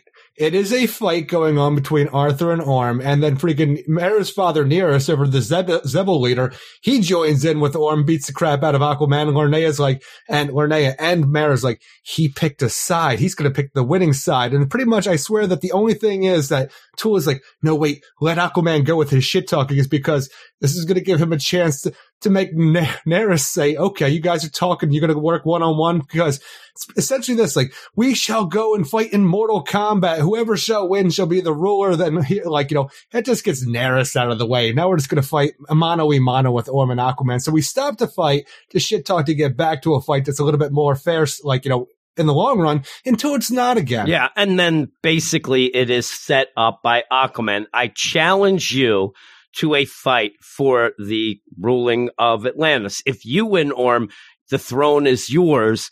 If I win, we do it Mera's way. And it just, first off, why is he able to do this? I know he's Aquaman, but he is not right now the king of anything. Kind of banished at this point, Aquaman. He kind of is. But when he does challenge Orm, whether it's ridiculous or not, it looks amazing. I even like the over-the-top Orm, Ocean Master, Lord of Dagon, the first brat of Atlantis. I hereby challenge you to monarchical battle. If you win, the throne of Atlantis is yours. I'm like, that's not your right to say this. No, your role. Right now, Aquaman, you had to sneak in. Get back to MC You Bay. had to sneak in. You were the Batman of the seventh tribe.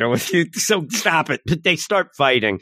And then Orm just cheats. And again, is this something that shouldn't be allowed? Whatever. But they end up olaying him, putting a blanket over him, and then Orm stabs him right through the chest. And he looks like he's dying as he's doing the woo, woo, woo, woo. He's trying to get there. And you end up even with that with some more shit talking from Orm. What are you calling some fish? And I'm waiting for him to, no, gods, old gods, here they come. Where's Bucktooth Man? Or as you thought beforehand, Or Mother Shark might be showing up.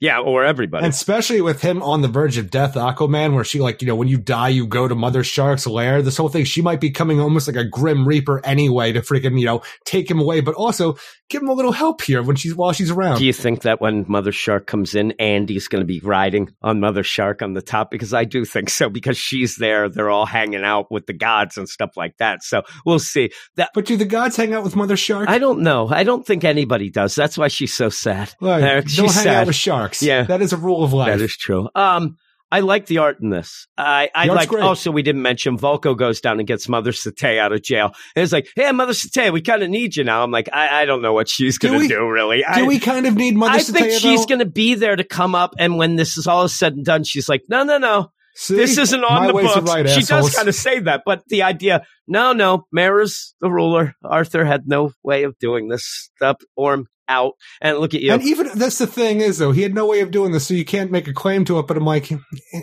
really, that's the thing is like the Atlanteans are being overrun by everything. The Dagon battle fleets coming in.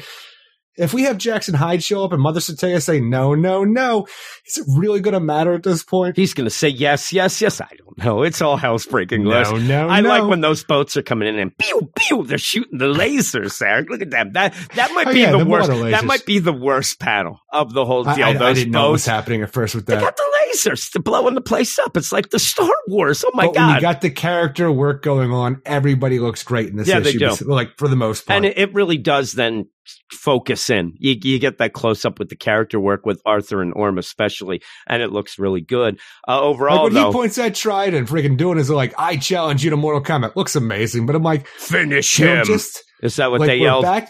Yeah, they said friendship. Friendship again? Friendship. But this whole idea where all I wanted, like, I liked the Jackson Hyde stuff. I thought it was really cool, but it's a weird place to put that two-parter right at a big old cliffhanger, what we're calling the Red Wedding for this Aquaman book. But such a weird place to interrupt, to come back to now with no real recap of what's been going on, being thrown right in, and this like weird, like this over the top idea that was so cool and inspiring to be an Aquaman fan, and seeing this thing now it's just back to basics, Aquaman versus Ocean Master, and you've taken something grand and made it really small in the end. And it was very disappointing for me to come back to this and just be like, oh, is this all we're doing? Is that what you're saying? You went from grand to bland? Is that what you're saying? I didn't, but I wanted that to. That would now be good, right? I gave it a 6 out of 10 because of that. I could even go to 6.5 because of the art when I was thinking about it going through this. And while we do get to the generic, when we go from grand to bland, Eric, I'll hit that again. I think that everybody does like Arthur versus Ocean Master. We haven't gotten it in a while. That's been because there, we were done sitting that, here though. chilling with good vibrations about Orm being a good guy for so long, and then like, all right, it's back to basics, everybody. So I'm going to stick with the 6. What would you give it? I'm going to go to a 6.5 because it gets bland from where we were, because I'm sitting here, I'm like, this is an 8.5. Like this is my book of the week at one point, going back because of how exciting the book was getting, even with the asides of Jackson Hyde. It was exciting aspects. And now we get back to our main character and like this huge situation.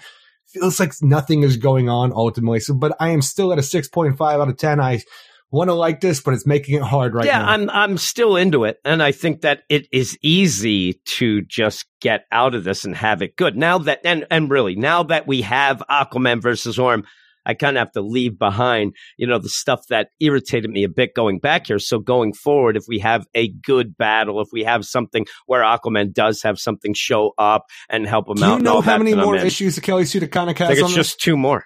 I think it's 2, if not 1, but I think it's 2. Right, we got to wrap things up quickly here. We got to bring old guys back. We got to bring Andy back doing something. We got to get Mother Shark back in the action. We got to do some Jackson Hyde, Grandpa AI stuff all at once. Big culmination. Yeah. Now I'm thinking I should check. It might be next because I think that the Endless Winter has that tie-in issue in December, so it might just be 1. So that does make sense. Yeah, we will see. One issue after everybody, as far as we're concerned, right now, without doing any research. Yeah, that's tough. No research at all. That's what we're all about. Next book is what I should be all about, Eric. I should be, but it's Nightwing number 75, written by Dan Jurgens, art by Ronan Coquette, Travis Moore, Nick Filardi, and Ann World Designs.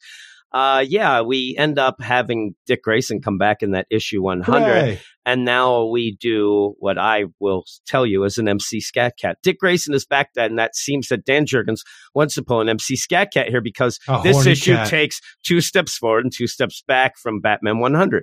Jurgens does tie up some things in Bloodhaven while showing, I know, he smoked. The KG Beast is headed Dick's way to finish the job. And that part is pretty cool. That is actually a nice way to tie in to the whole deal with KG You're Beast missing going. The big deal, though, Jim, because Paula Abdul deserves better. Yeah, well, she does. She doesn't smoke. Not anymore. Yeah, I was watching her videos. Who do you think is more of a leading man for her, MC Scat Cat or Keanu Reeves? Because he was in the one video with her, and he was really good, Eric. He was really, really good in that video. Was he like 17? He was probably about 20-some, during this deal. You start off, you like that they mentioned Titan's Tower, just you, Eric? You like that? Kind of. I'm sitting here actually very upset because here we have Donna Troy and we have Garth John. Garth hasn't done shit in so long. Like, what are you up to? Why are you not saving people at the Red Wedding right now, Garth? But like, we have Tempest here with Donna Troy, Wonder Girl. And I'm like, I'm also mad because it seems like, why didn't you guys come and check on him when he was actually, not himself? Nobody or injured? did. I get so upset about this. Oh, you're back to you're well now after getting over that terrible illness? We'll come see you now, buddy. But I'm like, talking about going to see Titan's Tower, I'm like, Garth, you're not a Titan anymore. And also, is that tower still there? Because the Titans are working out of the Hall of Justice right now. Like, did anybody fill you in on what's going on in the world? Like, what have you been up to, buddy? He's been up to nothing. He doesn't realize what's going on. I do like the art in this I'm part. trying to remember because cool. Before in the old Titans, like I say the old Titans, but Rebirth or Beginning Titans, didn't he go off and was going to have a relationship with Omen? Yeah, that's what I thought was going to happen. Else? I thought it was. But you end up here where they even have, hey, we want to get back. You want to come hang out Titan's Tower? We'll drink some beers, keep it from the kids. And hey, look at this picture of all of us. Roy. And you're there doing all this. And he's like, yeah. And so through this whole issue, and I understand in the reality of this, Dick Grayson, like, well, I'm still trying to get my feet here, and I want to see what's going on. I want to figure out some stuff.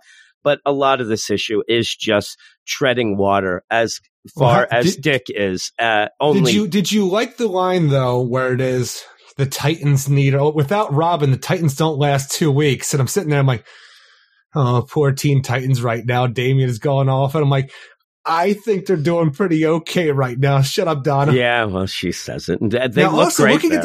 Looking at this Teen Titans, though, it does not make a lick of sense for anything that's going on. And all that. You have Beast Boy, who is a Titan right now, but he's been de-aged since, New 52 and Rebirth stuff. Like Raven being here, she was just a Teen Titan in Damian's original iteration of it type of thing. She's been de-aged, but you have a young Roy here. You have a young Donna. Starfire as well seems weird being here because of all the little reboots and retcons we've had to the Teen Titans, timeline. I'm like, you should have gone just original team and not done any of the new Teen Titan stuff to add in here. I'm like, I'm surprised Cyborg's not here to screw the whole thing up. Yeah, I was actually surprised he wasn't. But yeah, you have that. It's off a little. I'm sitting here looking at Wally and Roy and just being sad in this picture. Though. I'm looking at Roy. Guys. I'm like, and I'm waiting for somebody to say, yeah, like an X over him. Like he's is that what you do if your buddy dies? He's photoshopped out X. And like, hey, that's what you did with Shorts. He's like, hey, I never had a picture with Short. You were the rock of the team. Here you are. And he's like, yeah. And he seems like he's down with that, right? He's like, I just have to work through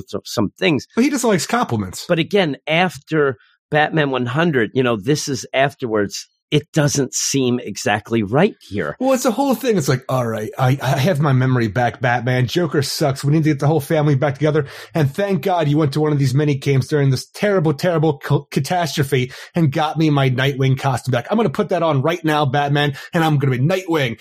All right, Joker's taking a I don't know about this costume. I better put my old cabbie costume back on. I like that one. I like that superhero costume that nobody liked. Right? I know, it is. And so then the good stuff, though, is KGB's. No, that's the thing is, that's not the good stuff, because what's weirder, him taking off his costume and putting it wherever for Batman to find to hang up later on, which is odd as hell itself, but the idea that we're over in Russia, the news has gotten back about the Teen Titans. Where this whole thing, we're just in a bar, people in Russia on the other side of the world, I heard you couldn't even kill kids or even another Robin. I'm like, they know a whole lot of shit in this bar. And the whole idea that you're going to go to the KGBs, who maybe he let us, he hasn't been up to snuff lately, but you still don't poke the bear in my mind, who immediately goes and kills these guys who just want to talk shit about stuff they should have no idea about. I like the idea of KGBs needing to finish off this job because I like it too. Not guys in a bar. Not guys in a bar. I agree with that. Really, Damian ends up facing the KGB's next thing you know, everybody in a bar. Over, Russian news. I don't understand how the world works. Where all of a sudden, Gotham City, obviously a little editor's note translated from Russian.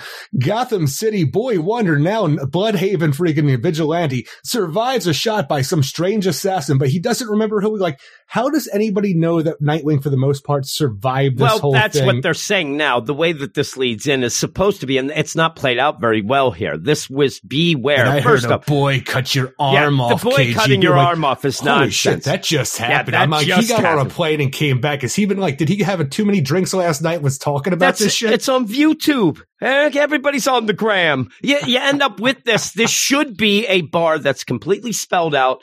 Assassins, just call it Assassins Bar, where they're there, because the idea that, oh man, and I would have loved to have seen before where KGB's comes back, they're high-fiving him because he killed Nightwing. Yeah, give me a high five, KGB's. No, not with that hook. Give me the other hand. And then now it's, and then you see in the back, Nightwing back because he was seen. That I don't mind if you set that up, because that's all this seems to be. I kind of want this to be as well an Assassin's Bar, but where Deathstroke came in and was talking shit because he knows what's up. The whole idea, Slade Wilson came in and was talking so much smack on KGBs. Now everybody's all riled up and just talking crap on him. Yeah, you need something. And the problem being is that if it was a regular hit, you could even have the guy who put the hit out trying to come back maybe to get money from KG, but it was Bane. The claw It was Bane. that cannot miss. So until you it's don't. torn off by children. Ha ha ha! I'm like, you're just asking for it, buddy. But basically, the whole idea I like. The idea No. that KG Beast needs coming to back finish because the this job. time it's personal. I'm all about it. Yeah, he needs to finish the job because he looks like a joke.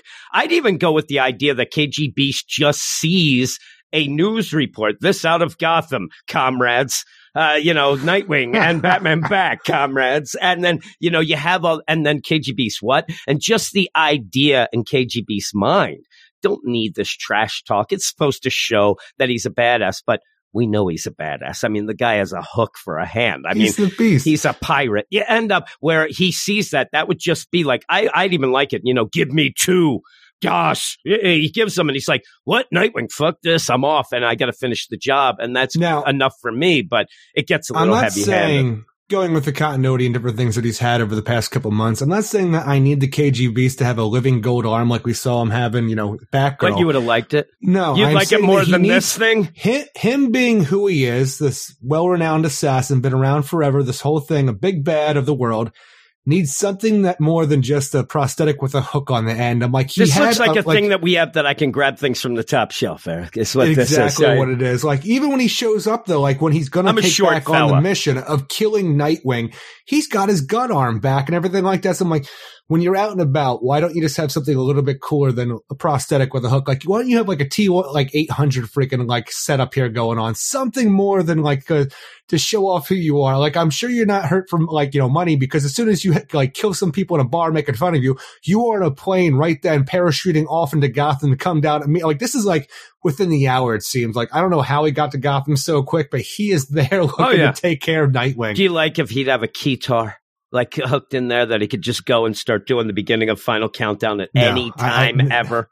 How about a hockey stick? You like a hockey stick? You could go play a little hockey on the street with the kids. I also am a little disappointed though that him being made fun of in this to the point where it's like, kill these people who made fun of me, take a plane, parachute back into Gotham because he's a man on the mission. The first thing he does, being the big bad that he is, he shoots 2 elderly people to take their car. I'm like, why couldn't you take the car of some body boat or something just to try to show how cool you are? You just killed 2 old people. You're not helping your cause out, KG Beast. It is so weird that they want to really spell out. Dan Jurgens must not think that people know how bad the KG Beast is. And it's supposed to be, in my mind, the setup of KG Beast does not care. He will kill everything in his way. He kills these 2 old people. They're going to pull over and help him out. Yeah. Hey, Harry, there's look at that hooking guy there with the hook arm. Nothing can stop the beast. Yeah. Look at you old people. Boom, boom. They were going to have a heart attack in an hour. You did nothing, KG Beast. I like too. It's like my aim. Boom, boom. 2 old people dead is fine. I'm like, yeah, your particular picking of targets is a little off, but that's fine. You are so weak sauce, Beast. Yeah. And then you go with Nightwing and Batman.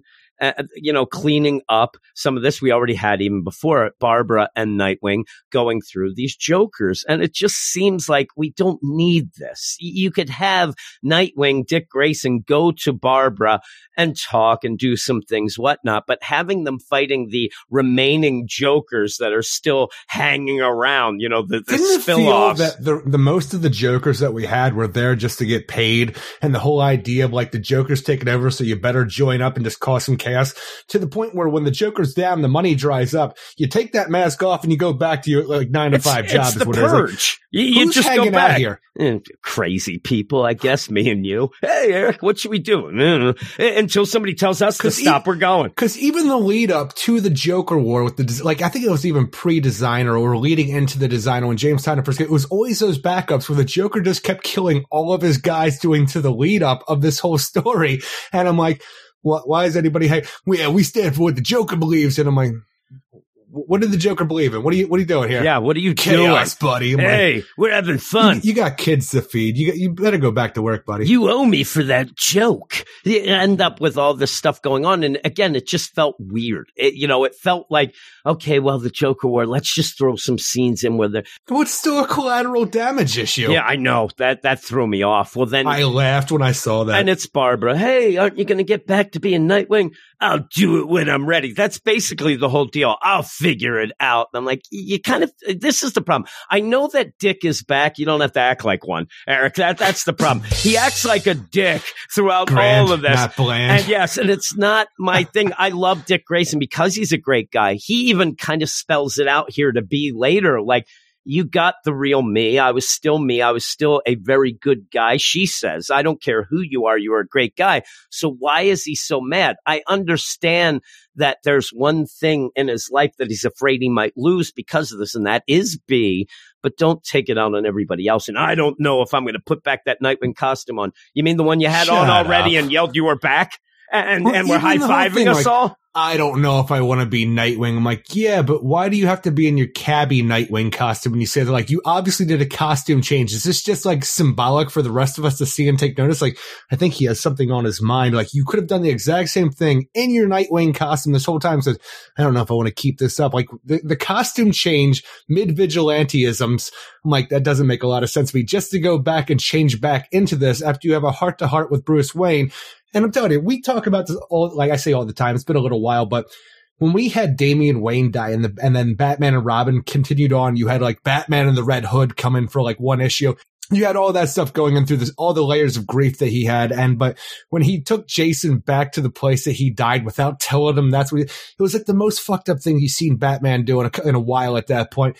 This feels similar wherever Dick Grayson had changed his costume and put this other Nightwing costume. Bruce had gotten that, went back to where he fought Barbara Gordon Batgirl earlier when he was Dickie Boy and hung that costume back up in that basketball court. I'm like, just seems weird. And then takes him back there, like, and actually made sure that they wound up back at this spot because he's a psychopath. He funneled all those jokers into that. What is wrong with you, Batman? Why can't you just sit down with your kids and have a heart-to-heart? This is why Damian's a psychopath and doesn't want to talk to you anymore. Exactly. And this is the thing with this issue that bothers me a bit. This is an issue that is talking about, I don't know if I want to put the costume on. Oh, the costume. Oh, this. Oh, you guys, this, all this stuff. But never really gets into what should be like, I don't know if I want to be a vigilante anymore. I don't know. Now, it kind of tries to get there with this remembrance of Alfred, things like that. But this is a really good time that you can look into the mind of Dick Grayson and the heart to figure out exactly why he wants to be a vigilante and maybe taking us to something different. If he wants to evolve again, if he wants to not be Nightwing, but wants to be something bigger, better, whatever. Go back to when he was a cop and then like, all right, look, it's going to be a weird freaking GCPD, like a Gotham Central type of book, but with Dick Grayson for when he was a cop after No Man's Land. Maybe he goes, yeah. I mean, maybe we have that. Maybe, like I said, he goes to be a stuntman in Hollywood, Eric, something. But you have this going on, and it never gets past this surface level bit of, I don't know if I want to be Nightwing. I don't know. And nobody. Which is weird. Like, I know that we have cleanup to do after the Joker War, but this takes place like it's like Monday when the Titans show up. Like, I don't know if I want to do this. Every day he is going to do something to, like, where each time we are going after different things in this book, it is a new day in this title. So it's like every day, well, I'm going to put this weird costume back on. I don't want to do it, but I'm going to right now. I'm like, look, do it or don't. Stop it. Like, shit or get off the pot at this point, because you're just doing the same thing this entire issue to the point where it just comes down like, think a lot about what Alfred said. He used to think I could have a life and do this on top. He wanted the same thing for you. Pretty much. And Batman's like, Alfred didn't know shit, but I think I can do this. You know what? I shall be like foster father, adopted father. I shall be the Nightwing. It'd be funny. All of a sudden it's nighttime and some fucking plane goes by. I shall be but with that, why couldn't it be? And you do tie into the Nightwing Squad, which I was glad. Now, a lot of these things are like, hey, Nightwing Squad, hang it up. Smell you later. It's a shame, but I wish it's a big shame. If we were going to have this, you come out, just don't deal with the Joker War here. That's Tynan's story. Deal with the Nightwing stuff. And I would have rather have had, him thinking, Dick Grayson just thinking about if he should be Nightwing or not. And then do go to the big part where I think it is the best reason for him to be Nightwing and shows why Nightwing is a great character. Nightwing, when you end up having the Nightwing Squad trying to do their thing and Nightwing comes in. Go back to the cab company. Make sure that, like, when you try to get a new job, you can explain to them what happened to you to a degree so you can get a good recommendation when you have your next job going. Because when was the last time he was at that cab company? Yeah, it's like every superhero job. I'm telling you, the next thing, I think he crashed that cab seven times. I have no money. Bruce is like, paying for this hotel room I'm at right now. I'm like, yeah, what are you going to do with your life, Nightwing? What's going on? We got to talk about this. Do you still have your job at the cab company? Come on. If Bruce Wayne's paying for the hotel, you got money. He's not cutting you off. But with this, the big thing that we've been saying all along, the reason why you need a Nightwing in the here and now, in the very particular deal, is if he isn't, people die. And people are going to die like the whole Nightwing squad. And that's where I wish we would have had more. Poor Sap. He's in a wheelchair now. Is he going to be in that wheelchair forever? It seems like that's what they're saying. And I was like, man, you're really like nonchalant. Paralyzed him like he's a Batgirl? Isn't it like a nonchalant deal where he's like, and look at you in your wheelchair. Ha! And moves on. I'm like, really? And with that, all this moment with this going on, I wish it was going to be the idea. And I think that Dan Jurgens trying, but it doesn't come off because we've already seen Dick Grayson as Nightwing in the Batman 100. He was already kicking ass. Say the Bat family's back. I think that what he wanted in this issue is to show and have some tension of KG Beast coming for Nightwing, but he may not be Nightwing by then. What is going to happen? Not that anything, but as KG Beast boom, boom, boom down the line, finally Dick Grayson gets everything together, says, all right, I want to be Nightwing. And that's when he gets attacked as he goes to CB. And, starts saying, listen, I don't really remember a lot of me and you, though I seem to remember everything about Alfred and what he told me. But you end up where I want to. Do you think he's just playing with the B thing? Like everything's kind of fuzzy he's about trying our to get it. Like I want to figure out if I really want to do this, because he talks about how Alfred came to see. He knows everything about when Alfred came to see him. Everything about everything at this point. Goes and talks to his girlfriend, a woman who loves him, very worried about where her life is going because she's not sure about who Dick Grayson is at this point, if it's the man she fell in love with or not. Yeah, things are kind of fuzzy, but I don't really remember things. So I'm like, you son of a bitch. Look at you trying to play this all cool so you can get out of this. It's like when you have like a blind date and you say, I'll show up in a red car when you know you have a blue car, Eric. You got to check out the scene and then say, oh, I brought the wrong car, Eric. That's the move. The thing I don't like about this with KG Beast. Wrong car. All of a sudden you're on Tinder. I'm a Rockefeller, damn baby. Right. You end up where KG Beast, and we said the Nightwing squad is trying to stop a museum robbery where they're stealing King Tut's tomb. And these guys are like, and I kind of wish King Tut was the bad guy. It would have been good, but I do like the idea. Why are you looting a museum? Money's is money's. We end up having a wrong turn. And he's like, man, that's against the law. So then you end up having Nightwing come and stop it. Now, where I think that this is not well played, KG Beast says that he was watching that and tailed Dick Grayson from this whole deal with this Nightwing squad back to the Prodigal Bar.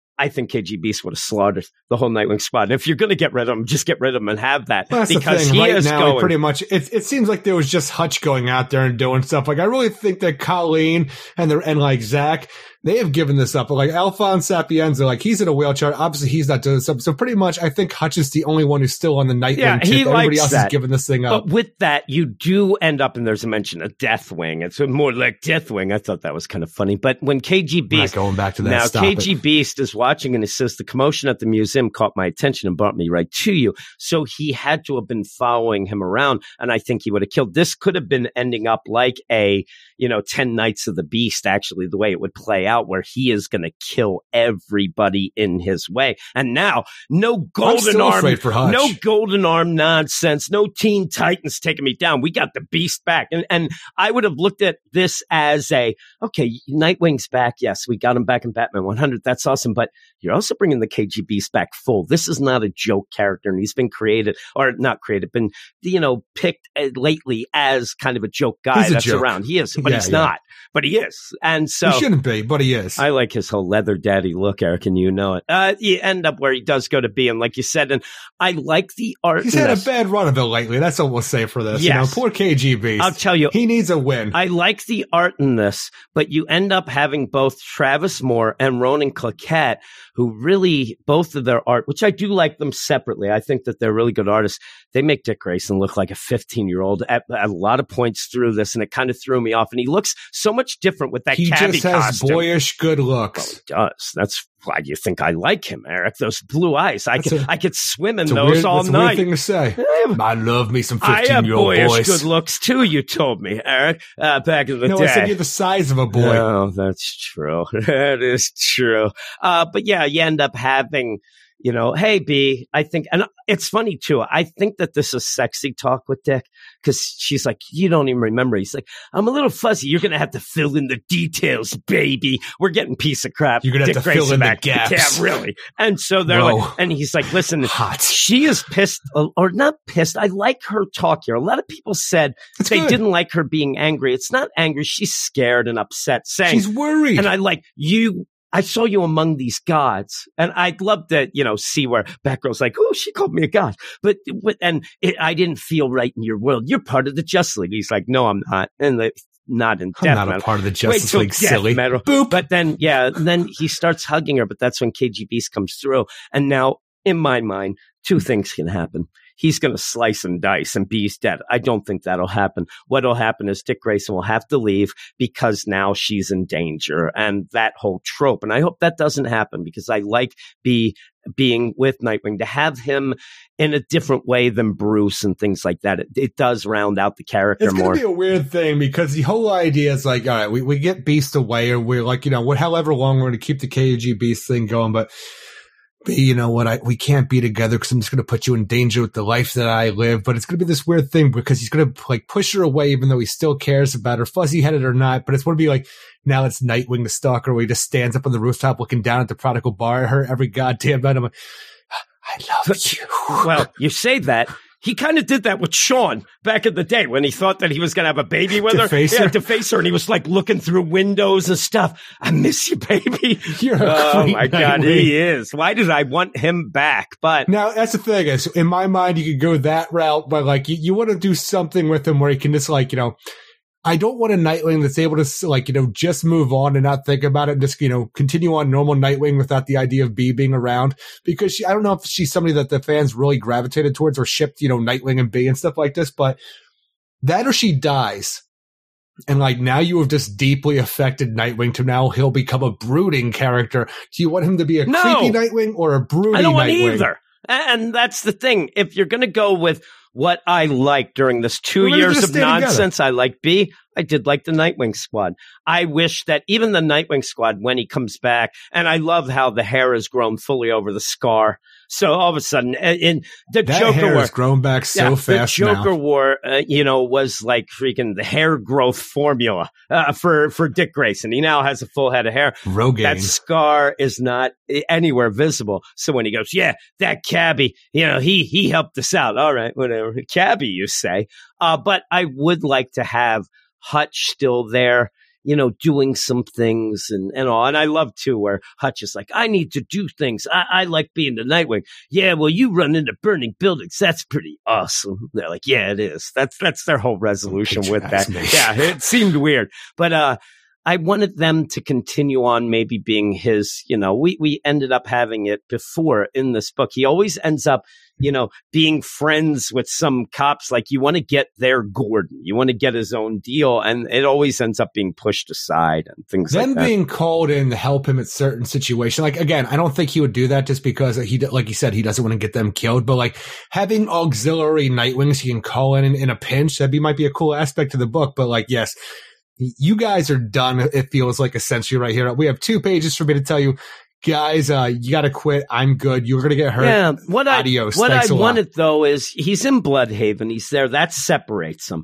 But when he's in Bloodhaven, he's never really in since the New 52, whatnot. Even, you know, then he was in Gotham, but still in Chicago. But this, he doesn't have that guy to call or girl to call and say, "Hey, Nightwing, we have a weird case here. Come and check it out before, you know, What are you rest talking of them about? come What in." about that?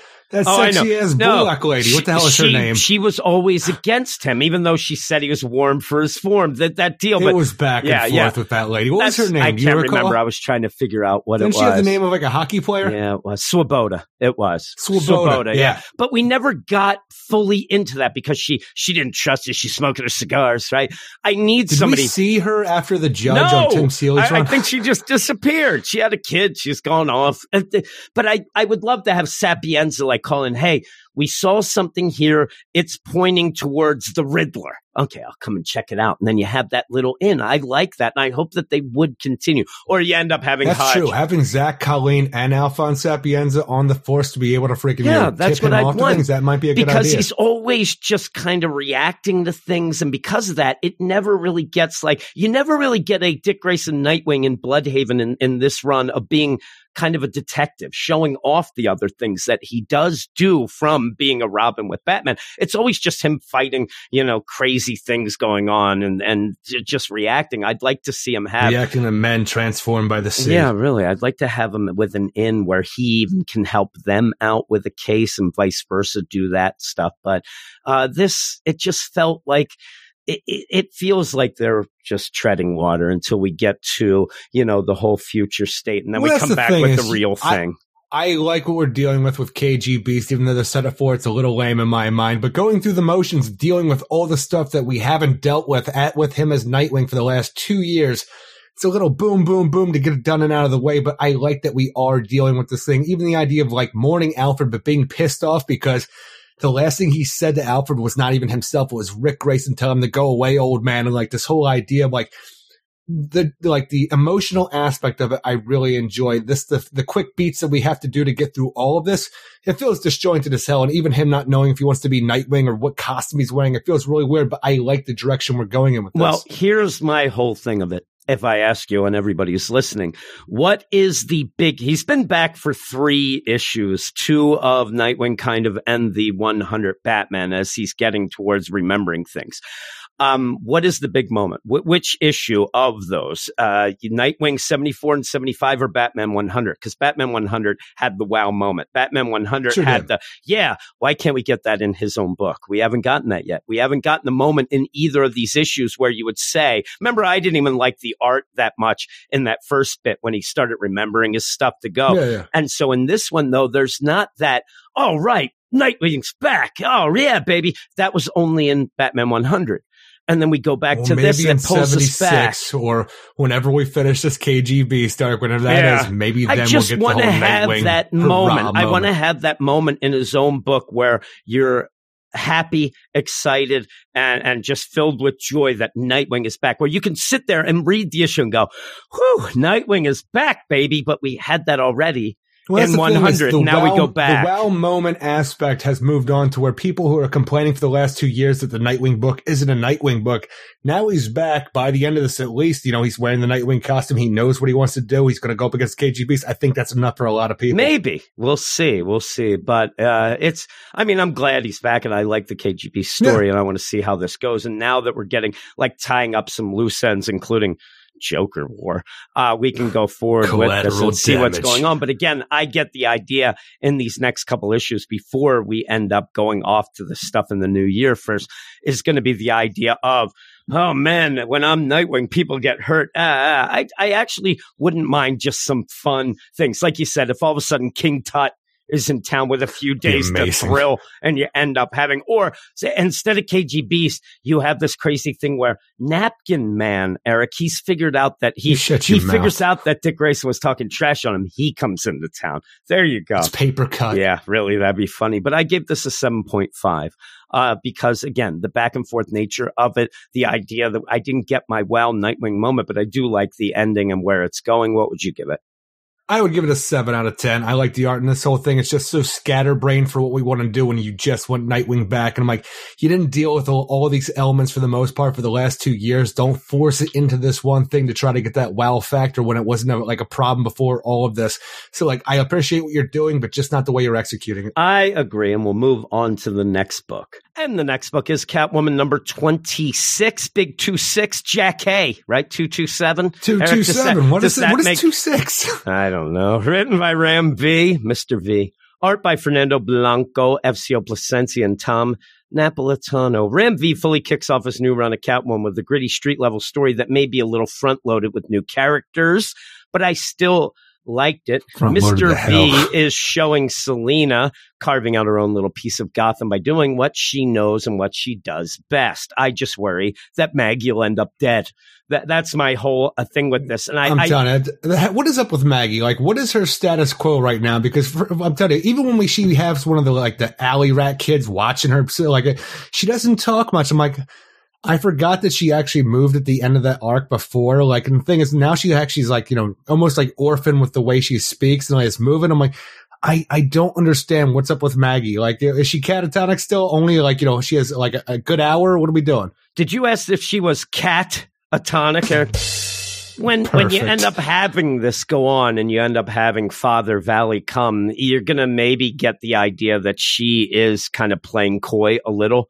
Like, little cat and mouse here with it. I don't know, but I'm worried about it because at this point, even Ram V, it's like not really having much to do with her, only to be there to be the target of Father Valley looking in and like, oh, I'll get to. You got to hit Catwoman where she lives. And right now she's pretty soft. She loves people. So go after that Father Valley, who we introduced right away in this book by going to the Iceberg Lounge, which bothers me because I never know what we're playing with the Penguin anymore, because it was the Iceberg Casino. Now it's back to the Iceberg Lounge, which I feel is the thing that they called it in the animated series because they didn't want to call it a casino.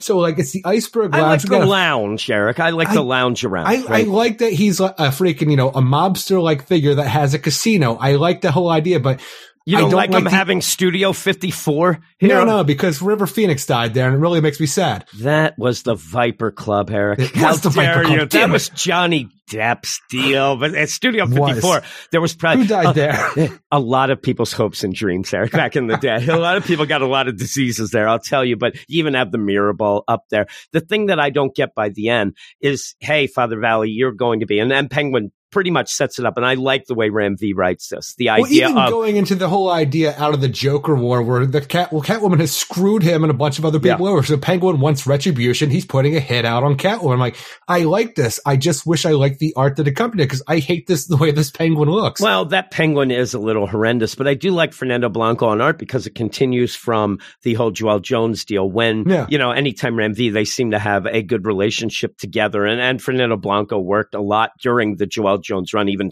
subbing in for her on issues that she wrote too. But what I like about this, but don't, is the idea that Penguin, he doesn't need the money.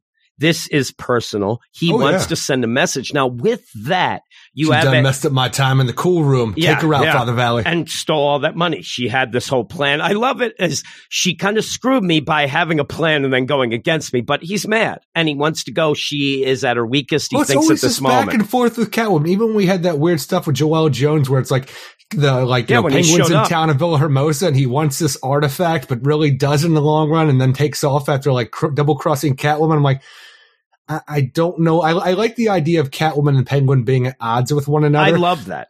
I do. Reading this issue, and I know I haven't brought it up in a while, like I don't remember how it looked during the Joker War and stuff like that, but after Jason Todd shot the Penguin in the face, right in the eyeball right there, did that heal up? Are we all good with that now? I think, maybe that's why he has that monocle that we can't see through, but I think that they've gone past that. He got a glass eye. We ain't talking about that no more. He got a glass eye. Now, what I didn't like so much of the setup, what I wish there was more of, you do have the Penguin say, hey, Father Valley, and he's like, the weird deal of giving him back a Bible because he goes by this thing that he pretends he's a Bible salesman, but he also quotes scripture. But the idea he's an asshole. The idea is Penguin wants a hit out on Catwoman.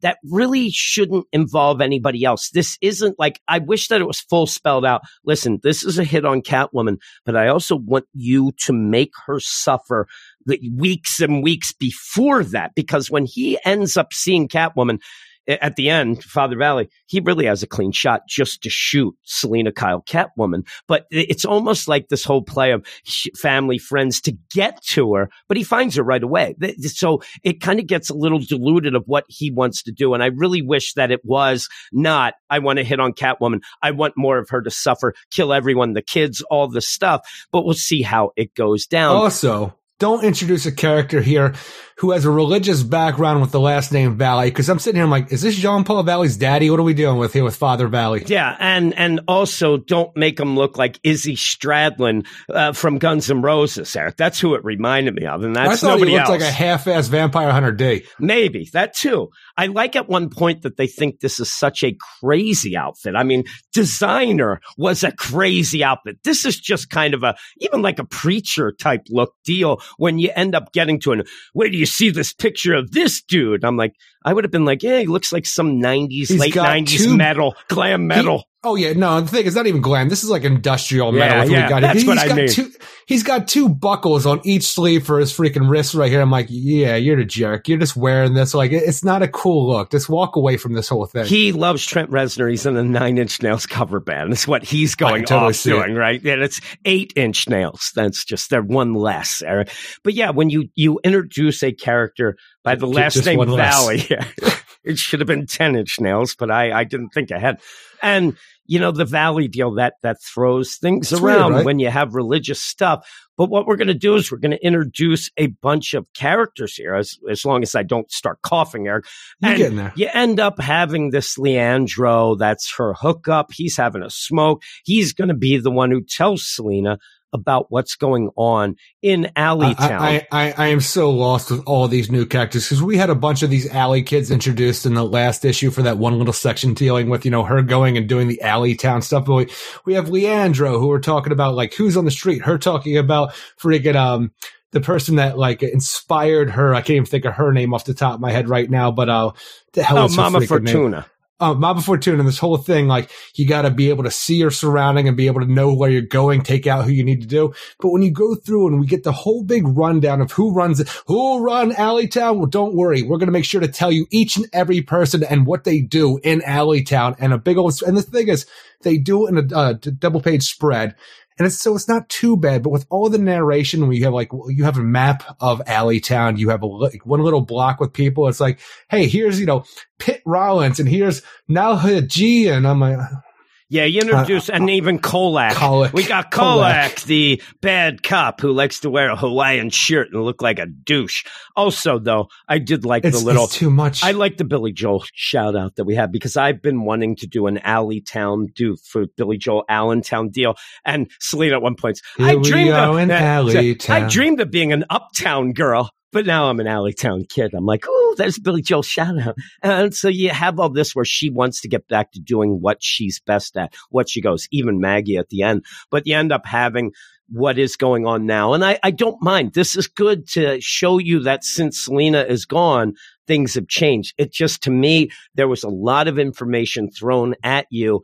And I hope that Ram V pulls it back a little and goes, because once we get to Pitt Rollins, who is the gun running type protection deal, dealing with Kolak, but also Nahegan being the meth dealer from Kahndaq, and, you know, all these things going on. You also have the Kadeem mob. Or Kadeem, I meant. Yeah, the Kadeem mob, where you end up there doing stuff with Velos Nahegan. Kadeem, when it was introduced, this whole thing, it was this weird thing. Now we have mobs that are able to leave Kadeem, come to Gotham and stuff like this. I'm like, I don't know what this is. I told you, I think that this is just basically, if you did read the Hawkeye run back in the day, I did not. This is the sweatpants Russian mafia deal, so it's very similar. But Selena's like, okay, who should I take out first? She even says, I got to take both out, but who should I take out first? I'll take out the meth dealers because they're the piece of crap, and I can't have my kids running around high on meth. Now, look, I need my kids stealing for me, so I need them to stay off the drugs. Yeah, they can't be on the drugs. What? We are taking out the bad people in Gotham and Alleytown. It's almost like, you know, Alleytown Catwoman, like we had Burnside Batgirl and stuff like that. Just little sections of Gotham right now. But the whole idea, what she's doing, is like, it's almost going back to when she was the head of that crime family. It does, like Genevieve Valentine. That's her run. That's what this reminds me of. Like, what was her crime family called? Do you remember? I don't remember. Actually, it started with a C. I think it was. But anyway, it doesn't matter. But it almost feels like a lesser version of that, because there she was the head of the crime family. Now she wants to run, you know, this section of Gotham and be not a crime family, but the head of it, and take out all the other people in order to do this, and also make friends who can do stuff. But it's not. it's not as good because the thing is, it's too much too soon to get you into this new status quo of Catwoman. We're just going to like, hey, here's an information dump. I'm just going to throw this all on you all at once, and hopefully you remember what we're dealing with. I think that maybe it's because there's limited space before we go off. We're going to end up going from December into the future state. I think it was the Calabrises, I believe it was. Now that you say that, yeah. So with that, I did. And really, if we're going to go down to when we get to our final scores on this, it's going to be very similar to that run. I love that run. You did not. Yeah, you liked it enough. You didn't like it. I did. I like when there were cool aspects to it. I just didn't really love it overall. And it's funny. The aspects that I think, if I remember right, you liked were the more comic booky stuff, the other Catwoman, all these things. I like the idea of Selina being the crime family lead. I like when she's in control. I like when you see her smarts beyond just going into a room and stealing things. Now, and so I like this, but it is a little too much. I think that it is a little too much. If you spread this out over a couple of issues to really lay out the groundwork of Alleytown and who's running it, I think it could work really well. But when it's all in your face all at once, I'm sitting here, my head is swimming with what he's trying to freaking throw at me. I'm like, I'm 2 pages ahead. I'm like,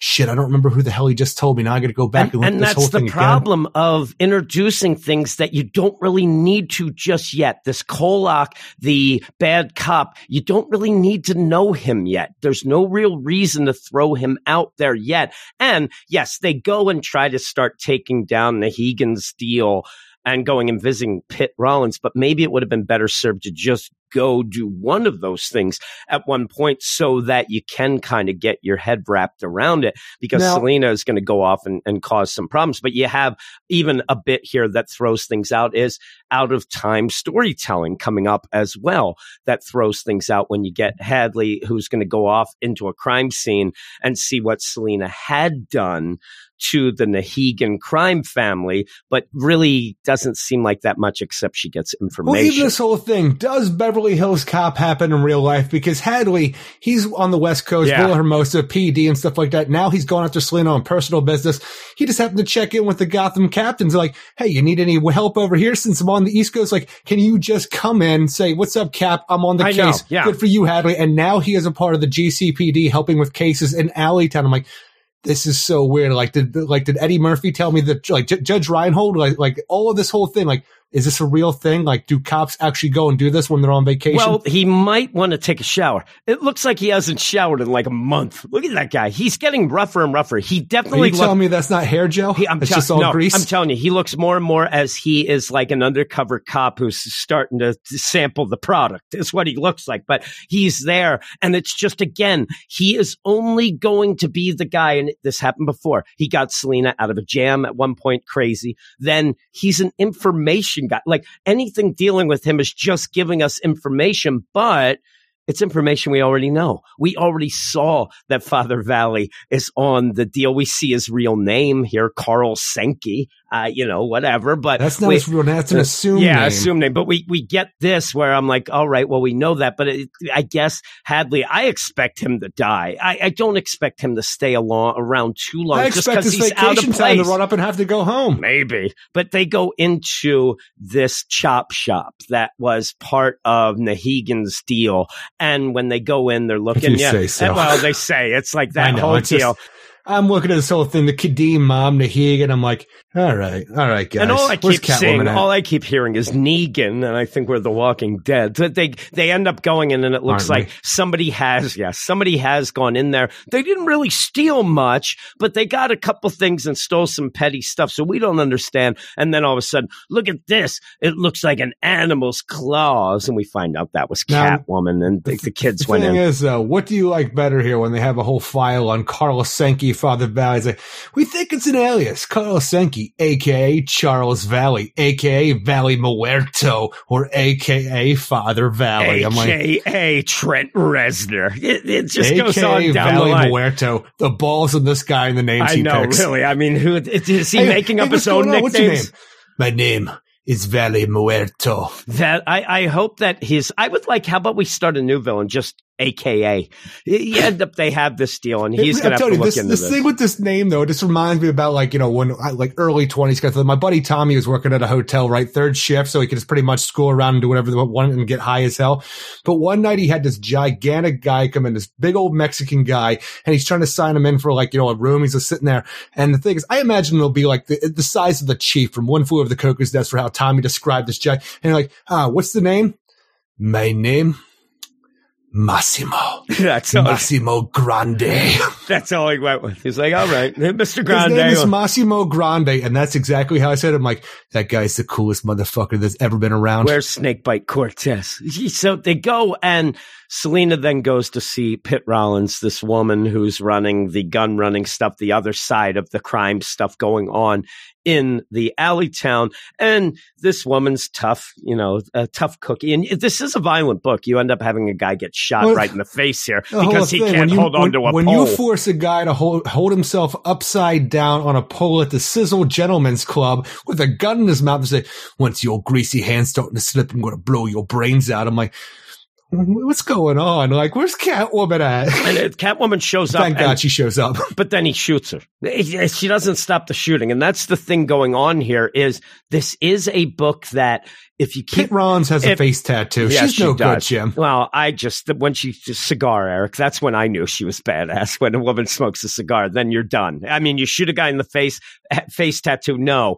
Cigar, yes. And when Catwoman comes and this happens, and Catwoman doesn't even blink here, you are going to get this disconnect. If you are waiting for this book to have Batman show up and go, what up, baby? How you doing? You're doing great. I don't think this is going to be the book anymore. You're going to have to wait for Tom King's Bat-Cat book to get that Bat-Cat stuff. Even at this point, it seems like Selena keeps mentioning when she left the dress behind. In this issue, she says even, you know, hey, I got to move on. I've broken heart, this sort of thing. And I think there are some people still waiting to see if Ram V puts Batman in this. And the way this is going, it's a little too violent and a little too gritty. And I don't mind that because then you allow this book to be a Catwoman book. Myself, like, why is Batman so bad at being Batman anymore? Like, this type of crime is going on in Gotham. Does he not go into Alleytown? Does he only have certain districts he likes to hang out at? Alleytown? What are you talking about? He goes to Crime Alley and go Alleytown. That's not like his back deal. in the day, he used to go after gangs and organized crime and stuff like that. Now it's just who's like the rogue of the week. It seems like, you know, like that's the one arc we're going to deal with. He never does any like really street level like crime solving anymore. He ends up and they're like, Batman, there's trouble. Oh, what's the trouble? This gang boss, he's running meth in Alleytown. Does he dress up weird? No. Does he have like a gimmick? What's his gimmick? Is there any way I can ruin him so he'll hold a grudge against me for the rest of his life? Like, no, not really. Could I send him to Arkham and he could get out? No, this is black. Yeah, I'm not down with that. Get somebody else involved. I need guys with gimmicks and costumes. And it's funny. He just waits every year around this time. Once they go out for Halloween, he nabs their asses. That's when he gets them. Hey, Signal. I got a job for you. Yeah, really. But yeah, so with this though, again, I don't mind because I want Selena to have her own book. And I like that. Not only have her own book, but have its own feel is a very cool idea where you can separate it from other stuff that's going on in DC Comics. Like I said at the beginning, though, for what we get for this issue, it's too much too soon for me. And I have like almost an overwhelming moment when I'm dealing with all this stuff and trying to follow Selena's plan of taking over Alleytown with all these people I've just met and what they're doing. Well, what she does, like we said, she went to the shop with the kids. She kind of went through that and ended up getting some information from there and then goes to Pitt Rollins, who is working with Nahagan and says, you know, I'm going to take him down. I'm going to do this. You can join in with me. I'm going to stop his drugs. In a weird deal, I'm not going to rob from him. I'm going to steal from him. I'm like, all right. And the thing is, as they're going off with Hadley, it's like, you know that she's going to call Nahagan. I count on it. And then, for some reason, it was Leo then actually when they're going. This almost feels like the end, like the reveal of like an Ocean's 11 heist movie where we go back and see like, here's how her plan unfolded where she does this. And then we see freaking, you know, Pitt Rollins calling Nahagan to do this whole thing, but we're seeing it right now. So it's a slower version without getting a big reveal. It's like, I'm counting on Pitt Rollins to betray me and call Nahagan because he'll never see what I'm doing coming. I even had a problem here because Leandro and Hadley, they kind of are like the same. Like you don't really need both of those. At the one point, I didn't realize Leandro was different than Hadley. I just said she said to Hadley. He was driving her around. No, that's Leo.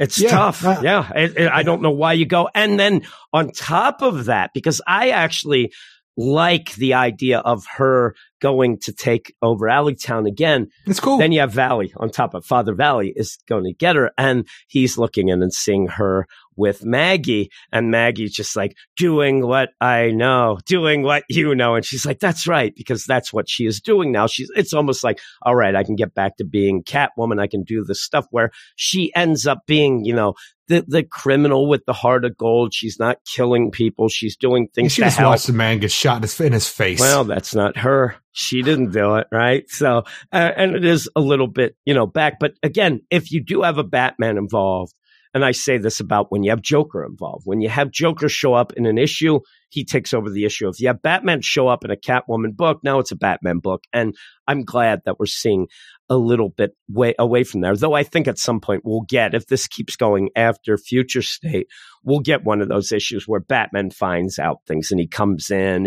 I almost feel like this is like, I don't know what's going on with the Catwoman book during like Endless Winter and stuff like that. I assume that it's still going on like normal and stuff. And then like Future State comes in January and puts us on hold for a while. But like, does Ram V think that he has to jam all of this in because he has a story he wants to tell and doesn't want it to get disrupted, with this? So like he wants to shove it all in all at once right now to try to make sure that he could tell the story he wants without spreading it out in a normal kind of pace. And I think so. And because even when we come back, we're supposed to come back to the books. We don't know exactly what we're going to be coming back to. No. If it is an expanded out timeline, the Catwoman book might not be affected that much, because if it goes back to a classic, this is kind of back to a bit of the classic Catwoman. So it'll make sense. I think he is trying to jam some things out quickly so he can get some things before we have that little bit of a break. But what would you give this? I would end up giving this thing. I want to give it a 6 out of 10 because I'm intrigued with the way that they want to tell, do this portrayal of Catwoman. But the execution right now is killing me to the point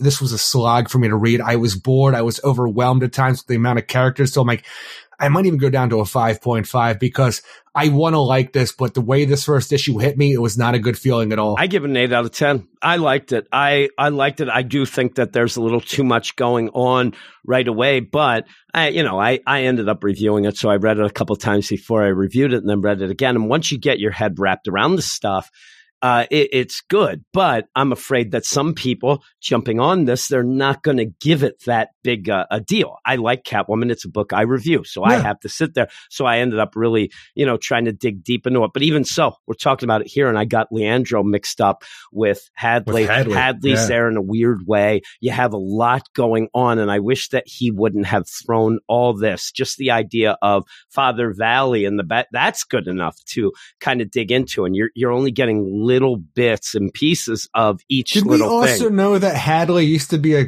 Gotham City cop before he went to Villa I Hermosa? didn't think we did, but it makes sense maybe. I still don't know that's the case, but he seems to be buddy with the guy he's partnered up with in Alleytown after talking to the Gotham City captain of this district. This is a guy who could now go from here to New Orleans and would find 3 people who know him and were his best friend. He seems to have a lot of friends around the town. And it's one of those friends, but not really friends. Like, oh, man, look what the cat dragged in. That sort of deal going on. And then he's like, hey, what's up? You left my sister at the altar. I'm telling you, he has done some real bad shit to a lot of people around, but he's a memorable guy. They always remember him. He's got that sweet bomber jacket, so nobody cares. He does. And that gel that you say that I just think is sweat. Turns out he's just old gross. Beer and cigarette smoke is what that is. But we're going to move on to the last book of the podcast now. And we have Metal Men number 11, written by Dan DiDio and Shane Davis, with art by Shane Davis, Jason Wright, and Travis Lanham. The Metal Men travel to the Dark Multiverse to discover that the Plutonian Man has been the big bad behind everything all along and has lured them there in hopes that Will Magnus will help him save his dying world. Too bad it's falling apart as he monologues and finally says, fuck it, I want your world, but it might be too late for everyone since our heroes have run out of time to return home and the portal is shut down. It's all a bit in your face, out of nowhere this issue, but thankfully the idea that everything in the Metal Men's history matters here continues when our heroes combine together to form Alloy. Yeah, there's a lot getting thrown into here to get to the end. We have one more issue. The Plutonium Man showed up last issue, and the idea we got the backstory behind the Nth Metal Man, and the Plutonium Man had a similar story where they went off, shot into space by the Platinum of this dark multiverse world, and the Nth Metal Man was rescued and saved by the Thanagarians, making him the Nth Metal Man. But something happened to the Plutonium Man, where now he's the Cosmic Plutonium Man. He's the big bad. He wants the world to be saved, and he needs to lure Will Magnuson. So the whole idea is, all right, we need to send the Nth Metal Man over here who looks like Will Magnus to this world to lure Platinum in, because the rest of the Dark Metal Men, they believe her to be their creator, which will drive the real Will Magnus in to follow her, and he'll help me save this dying world, because the Plutonium Man, being the smart guy that he is, knows that this is a dark multiverse world, and B, it's dying. All the worlds are dying, and this one is dying too. I don't know what is going on, because that's weird, because he knows what is going on in Prime Earth. The Batman Who Laughs and all this other stuff, he knows what is going on over there, that they're playing some games and they can do whatever they want. We'll save this world, even though it is dying as we speak. I don't know what's held it together this long, or even what the rules are. We never know the rules of those things with that. And even in this issue, though, we immediately find out this is the plan, the Plutonium Man's plan, convoluted. It's a goddamn mess. And all right, Will Magnus, you're here, and you'll help me save my world. Crumble, crumble, crack. This world is doomed. I'm going to go to your world, which is better, even though he's already complained that, look, the Batman Who Laughs and freaking some other goddess, they're over there. And, this is the reason why you had your original plan, because Prime Earth is off limits for all the nonsense that's going off right there. You can't just flip-flop right now. And even your initial plan, Plutonium Man, I don't know why you're a Cosmic Plutonium Man, but your initial plan was flawed from the get-go, because obviously you don't understand how the dark multiverse works. You're in the same boat as Gemini, and it's fucking nonsense. Yeah, and with that, you ended up having Dan DiDio, when he still was in charge at DC, talking about this book, and it was such a joke when we laughed about it, that we were going to get the real biggest book 5G, in death metal. The 5G death metal stuff. Yeah, 5G, it was going to lead to 5G, and that's not happening now. Now it is kind of repackaged in the future state, but this was going to be the book that was going to lead us into it more than any book, he said. So something had to change. Something totally had to change. With this here, trying to change it into, oh, well, there's this Batman Who Laughs and the Perpetua and the thing. It's not working. It wasn't set up for this. And it's out of nowhere with the idea of your plan then to get back to the regular Prime Earth doesn't work, because you already said that that's all messed up. And not only that, the thing is, you've spelled out in this issue, where you also spell out your actual plan of what's going on, why you can't go to that Earth. You've spelled it out this issue, but then you also spell out the plan to save this world until it's too late. Then you said, oh, I'm going to have your world. Well, Will Magnus in the background screaming, oh my God, my freaking dark multiverse portal that was introduced in Sideways is shut down. We've run out of time, everybody. We can't get back home. Yeah, and with that, you have that. Nobody wins. That time ticking down sort of thing, and you're like, there's no tension. You're just like, what is going on? And this did seem like a really Hail Mary, let's try to figure out a way to get to the last issue. It's so funny, the idea where we have our big showdown now for we know that Will Magnus and the Metal Men are going to come through this rift, this portal to the dark multiverse to find Tina and Gold. And when we do this, the portal takes them right to where the Plutonium Man has Gold strung up and the Nth Metal Man in the middle of a stadium with freaking spotlights shining down. I'm like, this is the Plutonium Man. Is he a showman? He is a showman. This is the final battle. I got to make this shit look good. I don't have the WWE Thunderdome. Everybody's still under quarantine here, so we have no audience. But I got to make this look good. I love it too. It's a stadium, but the stadium is falling apart. You even see parts where everything's caving in because of this world, but yet the lights are still on, Eric. They haven't turned those off. But yeah, you even have at points where you have Gold. You go with them, and you go. Just because we're going to end up and almost the idea of a reset that we're going to get for this, because the idea that the Metal Men have their own sentience, have their own way, they end up combining together to fight this off and become Alloy, the shout out. We have the Plutonium Man now, who it seems like he's the dark, somehow he's merged with Dr. Manhattan for this cosmic entity that he's become, drifting through space now that he's back. I don't understand what's happened to him, but he looks like a cosmic carnage is what he looks like. And the whole thing is like, all right, we got to stop him. But how are we going to stop the Plutonium Man from doing these things? All right, Doc, this is the best part of the book. This is why I still enjoy it, because the overall narrative of this book is the idea of the Metal Men never truly being sentient until the Nth Metal Man switched on the responsometers and actually never gave them turned them on, individuality. Eric. That was what we found out from this. That's stupid, but this is what the story is, okay? Bear with me. Grit my teeth thinking about it. Though it saves this book ultimately from just a convoluted mess is the idea that they got their individuality. And even through all this, like, they don't have to follow Doc anymore. Will Magnus, they don't have to be the Metal Men, but they realize that they want to be heroes still. We have our individuality, but we still want to be a team. We want to save people. We still want to be the Metal Men. Jumping to this point now where back in like the 2000s, I think it was, when they first did this whole thing where they combined together to form like almost like a Devastator from Transformers, but they formed together to make one entity called Alloy. And the problem is when Alloy is together, Alloy is its own personality. We are Alloy essentially. Like there is no individuality. The Metal Men know this. So when they do this, it's a great moment of sacrifice for our characters here who just strive for individuality, knowing that they have to go together to freaking combine to take on this Plutonium Man, but they are sacrificing everything they want. And I'm like, this is a strong moment of this book that really works well until they do it. And it means nothing. They're blasted back and Alloy is down for the count. I'm like, you were so close. You were so close to actually making this issue not insufferable as all hell. But when you do this bit where, like I said, all of the Metal Men's history matters at this point from 1960s on, or if I can't remember when they debuted, if it was in the 50s or 60s, but everything from Metal Men #1 throughout all of the time to this point, all of it matters because Dan DiDio and Shane Davis are calling out so much here. In this issue, it happens to be Alloy, but it works until it immediately doesn't work. Like Alloy looks badass. It's an awesome fight. The conception of it is awesome. It just falls apart immediately because now we have to get to the final issue. Now that we've wasted this one, I had to show you something cool. We've thrown this is the Plutonium Man's plan. But it doesn't matter because the portal's shut down. Prime Earth is doing some death metal nonsense and this world is destroyed. So there's nothing that anybody can really do with this. And that, I guess, is the hook to read the final issue to find out how do our heroes survive that, not only shut down the bad guy, but survive this and get home. Well, we did see the Metal Men as that ship earlier, Eric, in the Justice League. So I think they made it home, everybody. They're a pirate ship now. Things are going to be bad. But I do like the idea that they're sitting around like, okay, we could be, combined. We could be Alloy. We haven't done that in years.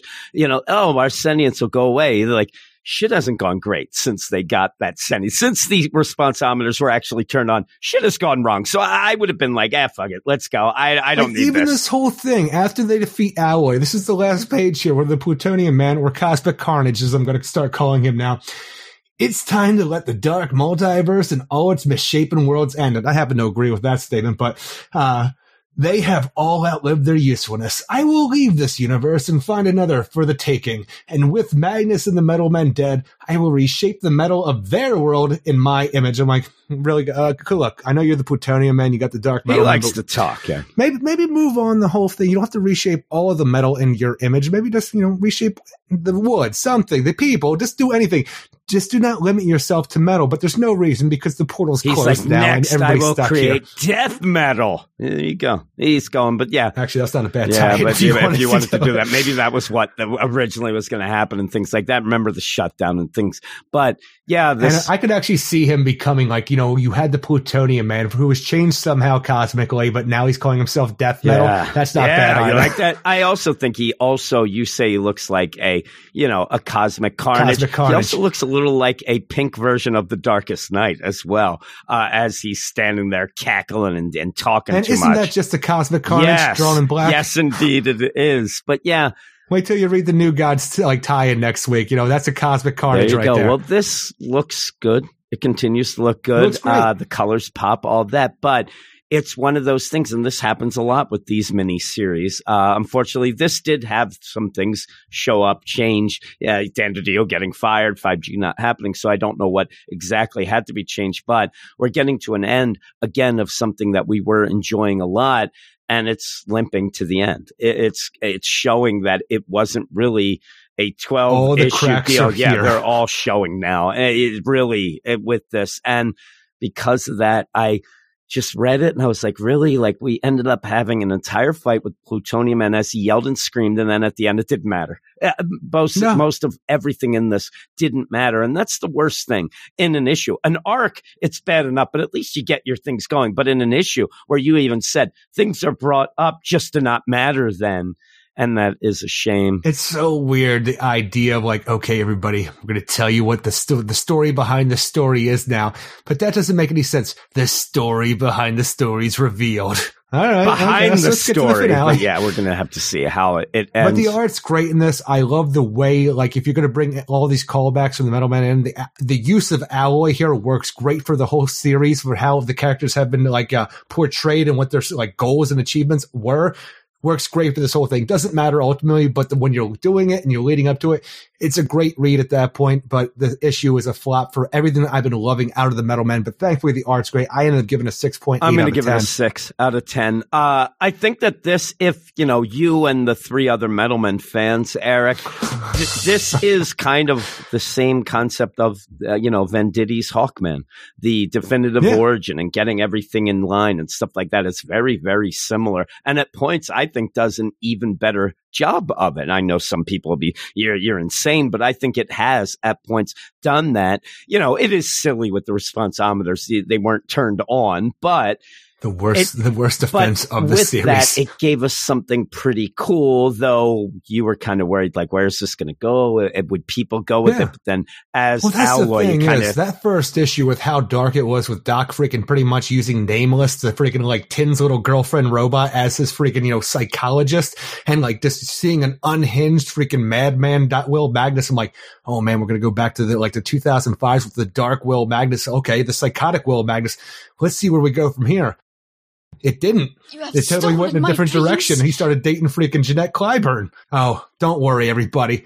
He was just being manipulated by the Nth Metal Man and his psychic metal to feel that way. And the 3 fans were probably upset. Do you guys meet for a week, every other week? We go to Chili's. You go to Chili's, do you? And then do you talk about the diarrhea you had from the last time at Chili's? Is that what you talk about? Or you talk about the Metal Men? All right. Talk about the Metal Men. It's the Metal Men fan club. All right. What is your book of the week, Eric? My book of the week is White Knight Presents Harley Quinn #1. That is mine as well. Both of us. Almost a tie with Teen Titans, but you pushed me over the top of that Harley Quinn. I pushed you over the top. Eric, we have a lot of books next week. 2 of these books will be on the Patreon Spotlight, picked by the badasses of the Get Fresh Crew. Beep, boop. And if you want to listen to those 3 jokers, you end up having to go over to the Patreon. Dark Knight, New Gods. What's that, Eric? Oh, here's what we're going to have next week. If you're looking forward to grabbing books, tons next week for what we're getting. And the idea that DC is trimming the fat.